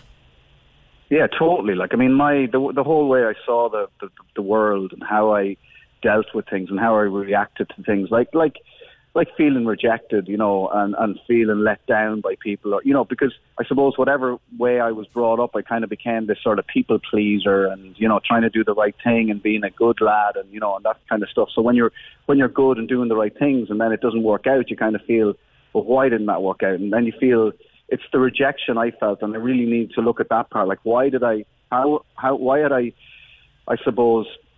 my career so important to me? Like, what did that mean? And why was I saying, well, this is who I am. I'm on the radio and this is me and this is who I am. And if that's successful, then I'm successful and I'm happy and everybody's happy and everyone around me, my family, everyone's happy. And if it's not, then I'm not happy and no one's happy. Do you know what I mean? And did you find yourself blaming yourself for the decisions of other people? Well, yeah, I mean, you do, because you feel like you weren't good enough, you know, and why weren't you good enough? And you should have been better, and you should have tried harder, and you should have worked harder. And like there's a manicness as well about, you know, well, for me, being in that situation and working a job like that, where I'm like, I got to do more, I got to be better, I got to prove myself, because I can't leave anything to chance. And then, yeah, when it all ends up, when it all finishes up, you're just like, I wasn't good enough, I'm not good enough. These people, you know, and that's you know, that. You kind of need to reframe all that. You need to look at it and go, well, that's just life. Stuff happens. It shouldn't be. You shouldn't take that so personally, you know. Yeah, which is a very hard thing to do. How did you go from therapy then to a stage show? At what point did you realise I've got the makings of a show here? Well, one of the things I started doing in therapy was I started writing a lot and writing the stories. And then the stories, I had these sort of 10 short stories about life, about my life, about other people's lives, about experiences. And I approached a friend of mine, Janet Moran, who's a director and writer and performer in her own right. And I said, look, I've got some stuff here. I'd love to do something with it. I don't know what. And she said, well, look, if you want to work with me, I think there's a one-man show in this. So myself and Janet sort of took those stories and created and wrote this one-man show out of it. So that's kind of how it came about. It was sort of like, you know, almost like, you know, a surprise to me almost, really. But I knew I wanted to do something. I was driving towards something and I wasn't sure. And also, I was kind of determined that I wanted to get something positive out of this big kind of negative, you know? Yeah. And you have done, because you're going on tour with it. And it seems to be selling well for you. Yeah, no, it seems to be going well. And there seems to be interest in it. And you know, I suppose it's funny because if you're coming from a background of radio, people are like, what is it, stand up? Is it a talk? You know, so I won't be lecturing anybody, and it's not a stand up, it's a play. You know, there's laughs, there's tears, there's ups, there's downs. You know, it's a proper journey of an hour, and it's enjoyable. You know, and hopefully people will take something from it and realise that, you know, nobody has this figured out. And, you know, as soon as you do, you won't, and it'll come bite you in the backside. So nobody has it figured out. Nobody else's life is perfect, and it's important that we talk about things that, you know, figuring out our mental health, looking after our mental health, you know, taking the time out to go to therapy or do whatever it is that helps you get through the day or get through the down times, and have a conversation, have it out there. So hopefully people come and see it, have a laugh, have a cry, and come away with something from it, you know. All right, listen, good luck with it. Keith Walsh, the man behind Pure Mental, is on a tour at the moment, and it is at the Everyman on Sunday night, the 21st, 1850 715 996. And I think Jackie and I'm almost sure, Jackie, you and I spoke before about your young lad, because he loves to collect stuff. Was it phones or something we had? It was phones and cameras and Furbies and talking fish, and now it's military. Go on. Tell me. Not September gone, the September before, he was on about Russian hats and just hat. And he says, I have one upstairs in a suitcase. Delighted with himself, thrilled. So ever since, he's annoying me every day. Mum, look at this, Mum, look at that. I went to Portlaoise for a German jacket. He's got a North Korean hat. He's got East German hats. He's got a French medic uniform. He's just every day. So I'm looking for places where I can get more for him for Christmas. What age is he now, Jackie? 15 days of going into Smith buying cars and they go, gone. They're gone. I remember you on to me about, was it old phones? You didn't care if they worked or not. You just wanted to get them. And no, it was the old rotary phones. He got one and he got his old cameras. I went to Limerick for one. His sister gave him another one, and it's like an antique shop here. Yeah. And he'll go out wearing his French uniform, and he'll go out wearing his North Korean hat, and he'll go out wearing his Russian hat. Good for He'll him. walk around the place, he'll go into shops with him on him and everything, he don't care. Good for him. He likes showing people that. And military stuff is his latest, and you're trying to find out what is out there that you can buy. Pick up without driving to bloody Portlaoise again. We went to Dingle now the other day, Sunday, for a hat for him. Do you know that? And I know there's one down. There used to be one down in Middleton. There was one in Macroom. We got him the French uniform down there. Right. Macroom. There was a fabulous army surplus place in Middleton. Oh no! No, they won't do. It has to be originals. It has to be, knockoff shirts. Like they won't do knockoff. Sorry. So I was going to recommend as well. There's a brilliant one in the outlet centre in Killarney upstairs. No, they won't do. It has to be like 1950 odd or 30 odd years old. It has to be authentic. To make the name of it and the maker and everything. And I'm like, okay then. Yeah, he's after costing me a fortune. I can hear poor Mammy pulling out what's left of her hair here. Oh, Mammy's pulled out her hair already. He was up Sunday morning now at 9 o'clock showing me, and I was saying, right, come on, we'll put an offer in, and we ended up down in Dingle. So, and then the next day I got one in Balling, down in Open Bishopstown, the Bandonode. I met a guy there and later himself. So just more jackets now. He's into more jackets he wants. Jackets. He's about 6 hats. He's got a North Korean hat now. Right. Bloody thing cost me a fortune. I'm sorry for laughing because I know. I mean, I was listening to your toy giveaway of €500 for toys, and like, I want €500 for military stuff. And he's looking at a coat now, and it's 150. Okay. It's a long grey military coat. It's Air Force. He likes Air Force, military, Ground Force, Air Force, bloody everything. I said, Jesus God Almighty. He's looking for Irish uniforms now that looks like Michael Collins ones and everything. And I'm like, God, leave me alone. There's a crowd called... Every time I see him coming in, with the phone on his hand, I'm saying, please, no. And I'm sorry for laughing because I know it's costing you an absolute fortune, but at the same time, you want to help him as much as you can because it'll be something else next week. That's the thing. Yeah. And there's a group called Battle Group South. They're Cork-based, and they are military reenactment people. Battle Group South. Group South. I'm assuming they're on Facebook or somewhere like that. Right, I'll have a look at them now. I'll write that down now because it'll go straight out of my head. Battle Group South. And I guess, look, if anybody has any genuine, no knockoff stuff here, genuine military memorabilia lying around, preferably jackets or hats, maybe in an attic somewhere, maybe in an old wardrobe somewhere, you'd be delighted to take them off. He's not interested in the medals at all because he was saying, no, that person probably died. I don't want them. He just they should be with the family. I'm sorry for laughing, but I just get it. They should be so... Before anyone else, you and I, I've forgotten his name. He's on the spectrum, isn't he? Yes, Anthony. And this is his latest thing. Yeah, I mean, he's over 6 foot and he's walking around the place strutting his stuff with his German jacket today and his Russian jacket the next day. And he'll probably have it mixed with a Korean hat or... for goodness sake. And I'm like, I've said, he's got a Korean hat, and he was saying North Korea. I can't just say Korean hat, I have to say North Korean. Of course you do. And I hear, over that. Right. I'm telling you.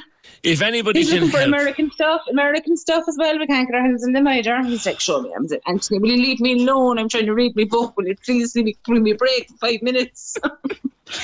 If anybody can help with Jackie, they can get in touch with us. But if anybody's got stuff in a wardrobe, in a drawer, there might be an old attic somewhere. And I think she's going to look into that group, Battle Group South, based in Cork, their military reenactment. That's Jackie. Good man, Anthony. It was old phones before and cameras, and it just... Look, it's part of being on the spectrum. You get mania for collecting things. Is it... yeah, it's Riley, Nicole's little lad. My boy Blue, his latest one, I think she was telling me, was the Golden Gate Bridge. Anything to do with the Golden Gate Bridge. So here's Anthony now. Military. It has to be genuine, authentic military. Thanks, Jackie. 1850 715 996. Quick reminder, this is a free Santa Friday up tomorrow for Magical Blarney on Cork's 96 FM. Listen across today. Your chance to grab a family pass for Cork's ultimate Christmas experience. Win your way to Magical Blarney with Blarney Woolen Mills. This free Santa Friday. And it's only on Cork's 96 FM, heading in for a very, very busy day tomorrow between all sorts of giveaways and fun and games on the show. Will we do this? Happy birthday to you. Happy birthday to you. Happy birthday to Douglas Village Shopping Centre.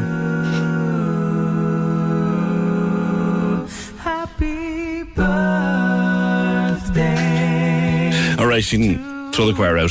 Bartos, how are you? Big day down there. I'm fabulous. Nice to hear you.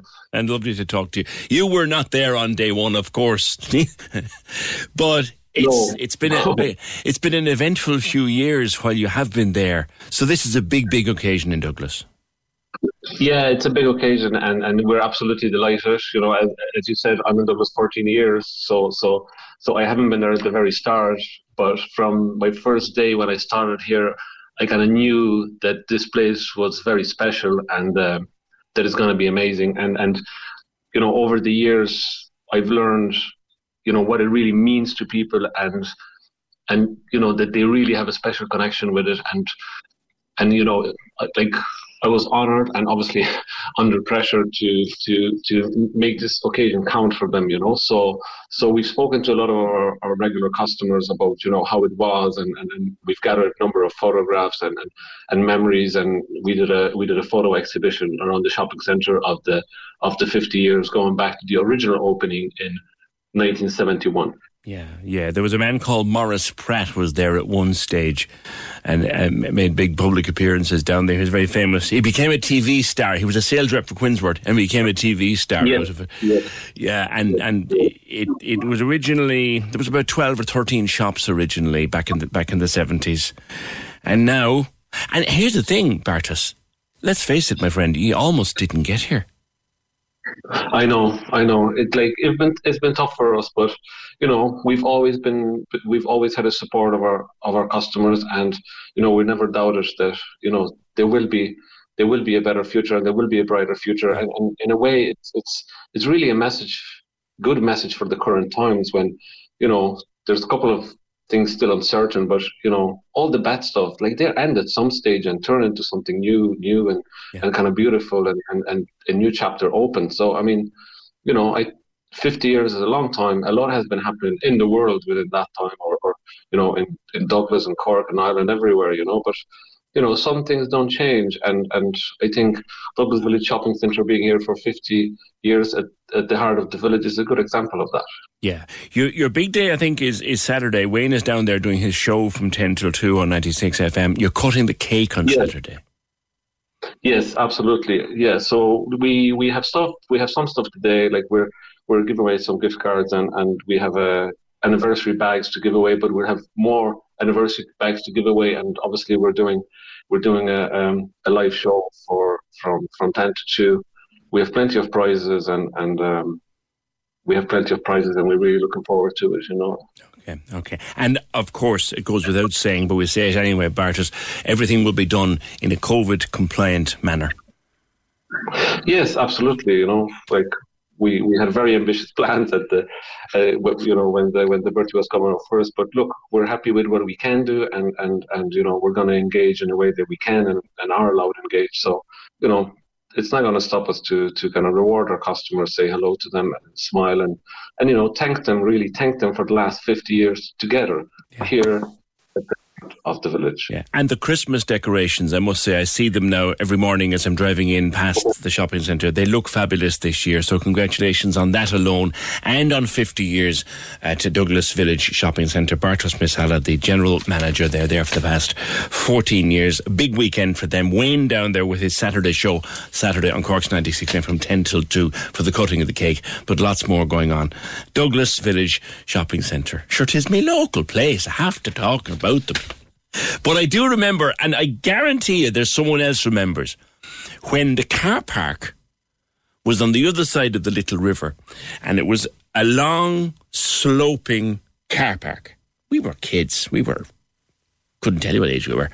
Young anyway. We used to go down on a Saturday morning. We'd cycle down on our bicycles, and 3 or 4 of us would meet down there.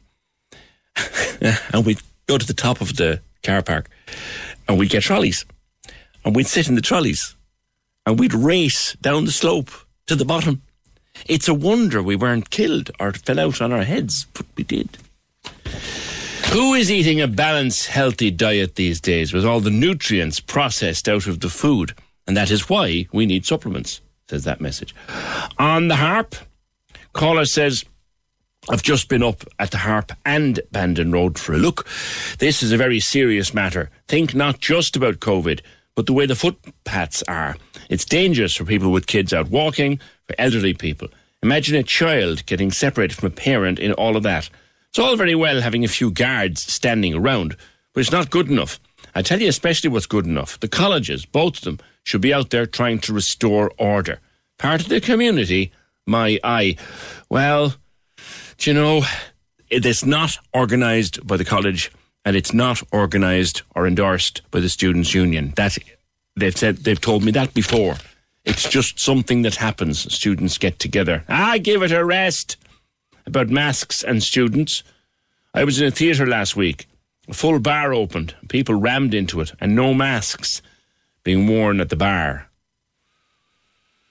Yeah. On Ballincollig, I'd just like to say thanks to Mick Nugent for letting us know what independents voted in favour of the cuts by City Council. People should think twice about voting for them again.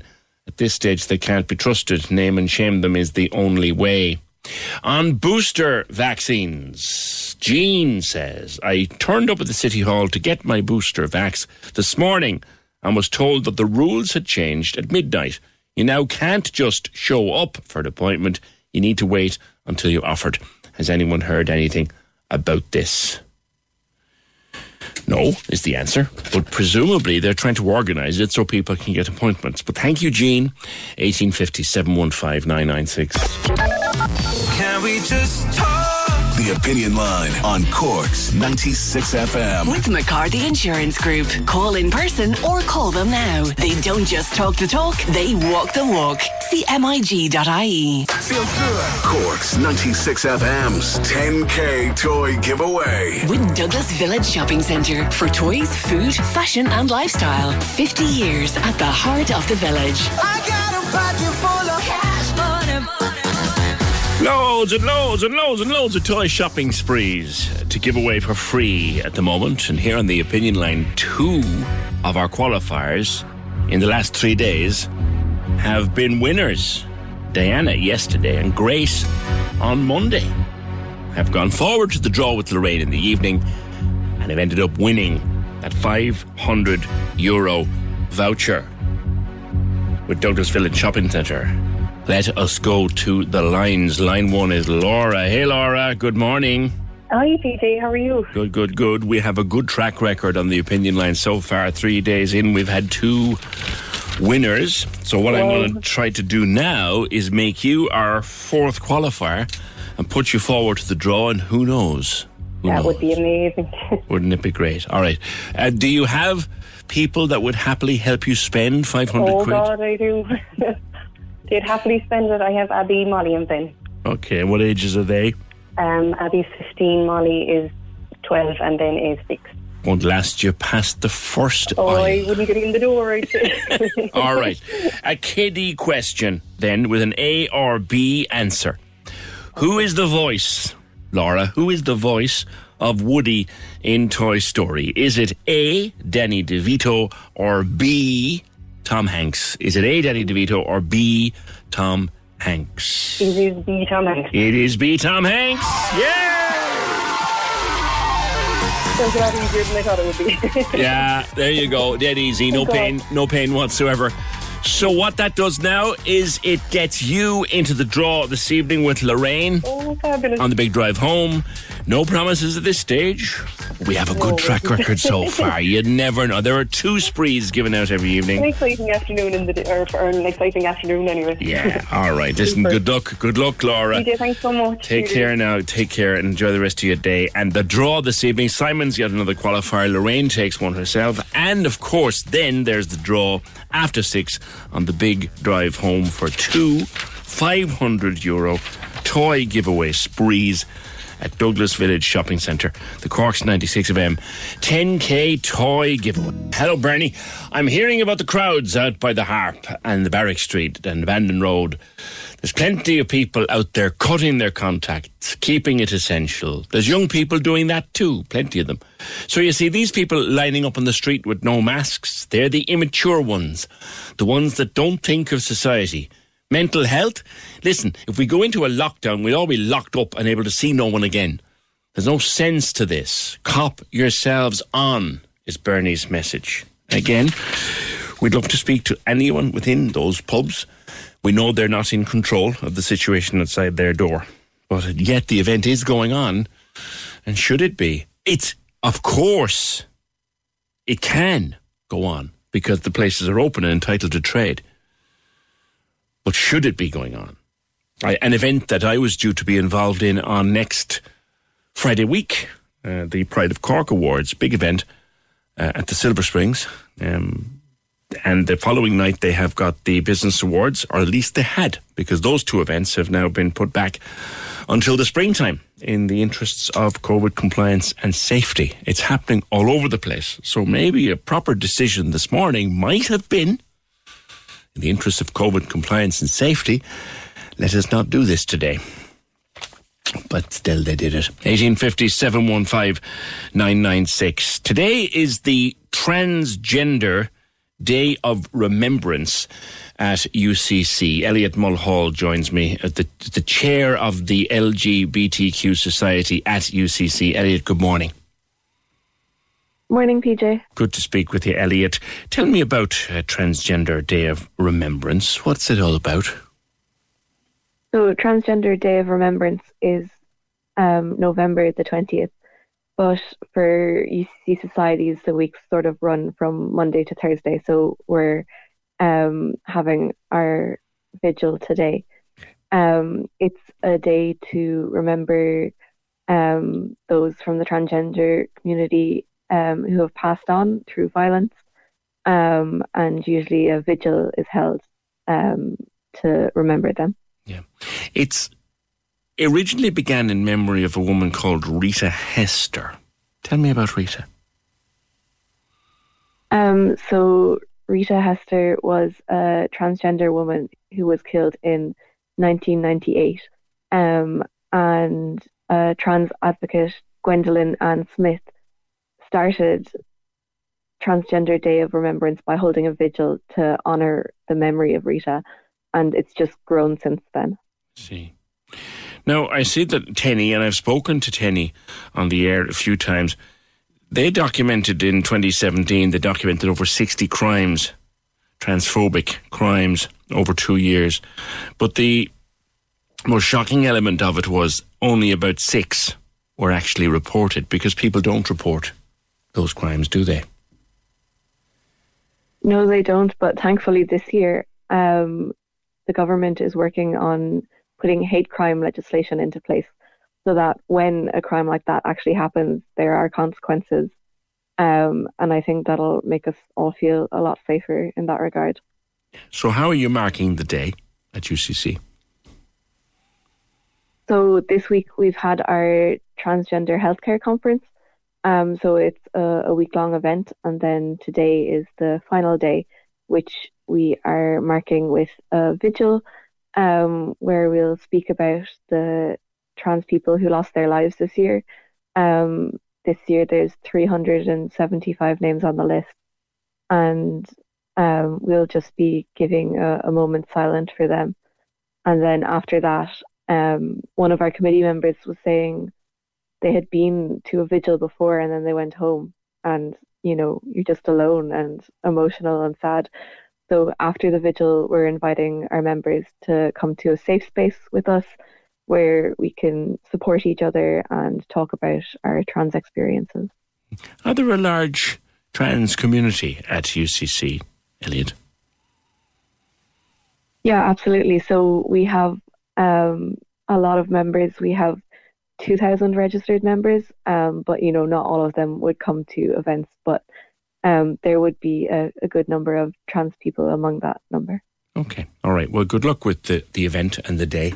And thanks for being with us on the Opinion Line. That is Elliot Mulhall, Chair of the UCC LGBTQ Society, marking Transgender Day of Remembrance. It is the 20th, but they're doing it today at UCC. On testing, it would appear, just like yesterday, there are no online slots to be had at any of the Cork testing centres. If you're just going online, there are no slots to be had. But the advice coming back from HSE is A, if you have a slot already booked, obviously take it up. If you have an appointment, go. Secondly, if you need an appointment urgently or you're just looking for an appointment for a test, call your GP. Because the way it works seems to be there is an amount of it can be booked online, but also each GP has a certain allocation of slots. So they keep slots for direct referrals from GPs, even though you can also go online. So just because the online slots are full, it doesn't mean that all the GP slots are full. What about pupils in primary that are vaccinated? Can they stay in school? That's a good question. Also, when I pass, although there wouldn't be too many primary school students vaccinated, would there? Of course, if they're 12, they might still be in primary. Also, when I passed the test centre in Douglas this morning at 8:45, there were 3 cars. I just looking to get a test, and yet again, no appointments. Can you please raise this? Try calling your GP. We had a long comment on the Ballincollig situation from Sinn Féin councillor Olin Ring. I just wondering, do I have time? I do. I will open it and see. He sent us a chart and he wants to know about the budget and the votes and the people who voted for it and the revenue that we... What we'll do actually, Fergal, we'll take a look at that and we'll bring it tomorrow, because there's going to be follow-up on this fire brigade cut. Remind you, we started the programme this morning talking about cuts in the fire service as a result of the council budget. Budget was passed last Monday. 84,000 or thereabouts taken out of the fire brigade budget, and as a result of it, it means that Ballincollig, we spoke to Billy from the fire brigade union, Billy Crowley, there will now not be a fire service in Ballincollig. The station will lie there empty. Let me go to last bit of business. The Cork Lions Club, Pat O'Brien, coming up for Christmas. Lions Club, busy people, even with COVID restrictions, busy people. And tell us about the drive-in bingo first, Pat. Good morning. Hi, PJ. How are you doing? Thank you very much for giving me an opportunity always to a pleasure. Talk to your listeners about the Christmas food appeal. We've been devastated with the old COVID.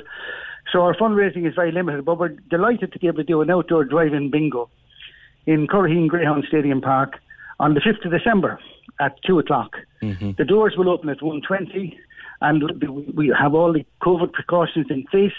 And you can book online at www.corklionsclub.ie. The books are €10 each, and there's great prizes donated by local firms.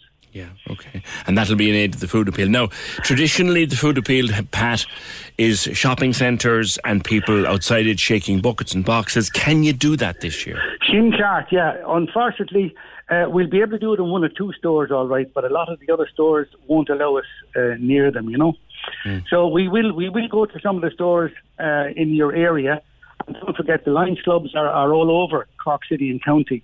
You know, Clonakilty, Skibbereen, Bantry, Douglas, Bishopstown, Cove, Carrigaline, Fermoy, Middleton, Mitchelstown. and they will be collecting at different places. I can't say precisely where they'll be collecting, but just watch out. Yeah. Because we do need the food appeal. You know, we do need people. There used to be a coordinated date, Pat. Is there? Yes. No. At the moment now, it depends on what deal you can do with your local supermarket. It'll be in December, but we'll notify you in time, PJ, right. Because it varies in different locations. It'll vary. Just watch the local Lions Club, and they'll have notice up about when the food appeal is on and where it's on. You know, and if anybody wants to make a donation of their own to their local Lions Club, can they do that as well? All they do is go online. Yeah, in Cork Lions Club, it's just www.corklionsclub.ie. But the drive-in bingo, we have posters up for that, and you can scan. There's a scanner on that, and you can just scan and donate as well. If you want to donate, you know, go to your local website and have a look for Cork Lions Club, and you can scan and donate, because we have a scan on that, and you can just scan in and donate. Yeah. But the Greyhound Stadium will be open on the 5th of December at 2:00. We'll be starting at 2:00, the drive-in bingo. And as I said, you can come from 1:20 on, but the books are available at €10, and they're available from Cork Lions Club. You know. All right. Last year was a disastrous year for fundraising. Disaster, you know, this year maybe a bit better. Hopefully, PJ, we must be positive. You know, we must be positive. We held our first face-to-face meeting in the Clayton Hotel last month, and now this month is cancelled. It's now back to online again, you know, and virtual meetings. So all we have to do is we must abide by the regulations and the rules that NIFA tell us. And it's just a pity, because we do a lot of work. There's 110 Lions Clubs all over Ireland, and they do a lot of work, especially at Christmas, for the food appeal, to give food to the needy and those that are living in sheltered accommodation, you know. And it's just a pity, but we need the money, and this is our way of doing it in Cork. It's the Christmas food appeal. And everything donated to your local Lions Club will be spent in your local district. Correct. That's right. Every club, we pay for membership of the club ourselves. We don't use any money for other than buying goods for the old and needy. Okay. All right, Pat, I'll leave it there. Good luck with it. CorkLionsClub.ie for further information on their bingo day, drive-in bingo, and on their Christmas food appeal. Pat O'Brien from Cork Lions Club. And that's it. Whew. It's been a lively one. The programme edited by Fiona Corcoran, produced and researched by Fergal Barry. Friday, thanks be to goodness, comes round again. See you then, just after 9. Can we just talk? The Opinion Line on Cork's 96 FM. With McCarthy Insurance Group. Call them now for motor, home, business, farm, life and health insurance. CMIG.ie. Hi. Morning. Oh my gosh. Oh, God. What's wrong, Joanne? What's wrong? She's a bit shaky. Shaking. And I said, I tried to roll a cigarette and I'm shaking so much.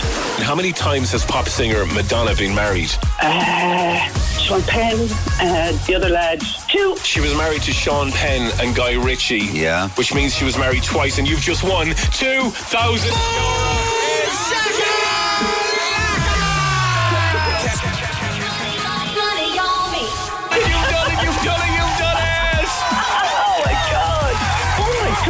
Oh my God, you can roll a fag with a €50 note now. That is absolutely incredible. You've done it. Another winner. There you go. Go. The $2,000 minute. Listen to play at 7:40 and 8:40 every day. With Phones, your Irish SIM-free specialist for 12 years. Any SIM, any network, any country. Phones.ie. Casey and Ross in the morning. On Cork's 96 FM. Join us today during the Jeep Celebration event. Right now, get 20% below MSRP for an average of $15,178 under MSRP on the purchase of a 2023 Jeep Grand Cherokee Overland 4xE or Summit 4xE. Not compatible with lease offers or with any other consumer incentive offers. $15,178 average based on 20% below average MSRP from all 2023 Grand Cherokee Overland 4xE and Summit 4xE models in dealer stock. Residency restrictions apply. Take retail delivery from dealer stock by 4/1. Jeep is a registered trademark. Spin your passion into a business with Shopify and break sales records with the world's best converting checkout. Let's hear that one more time. The world's best converting checkout. Shopify's legendary checkout makes it easier for customers to shop on your website, across social media, and everywhere in between. Now that's music to your ears. Any way you spin it, you can be a smash hit with Shopify. Start your $1 a month trial today at shopify.com/records.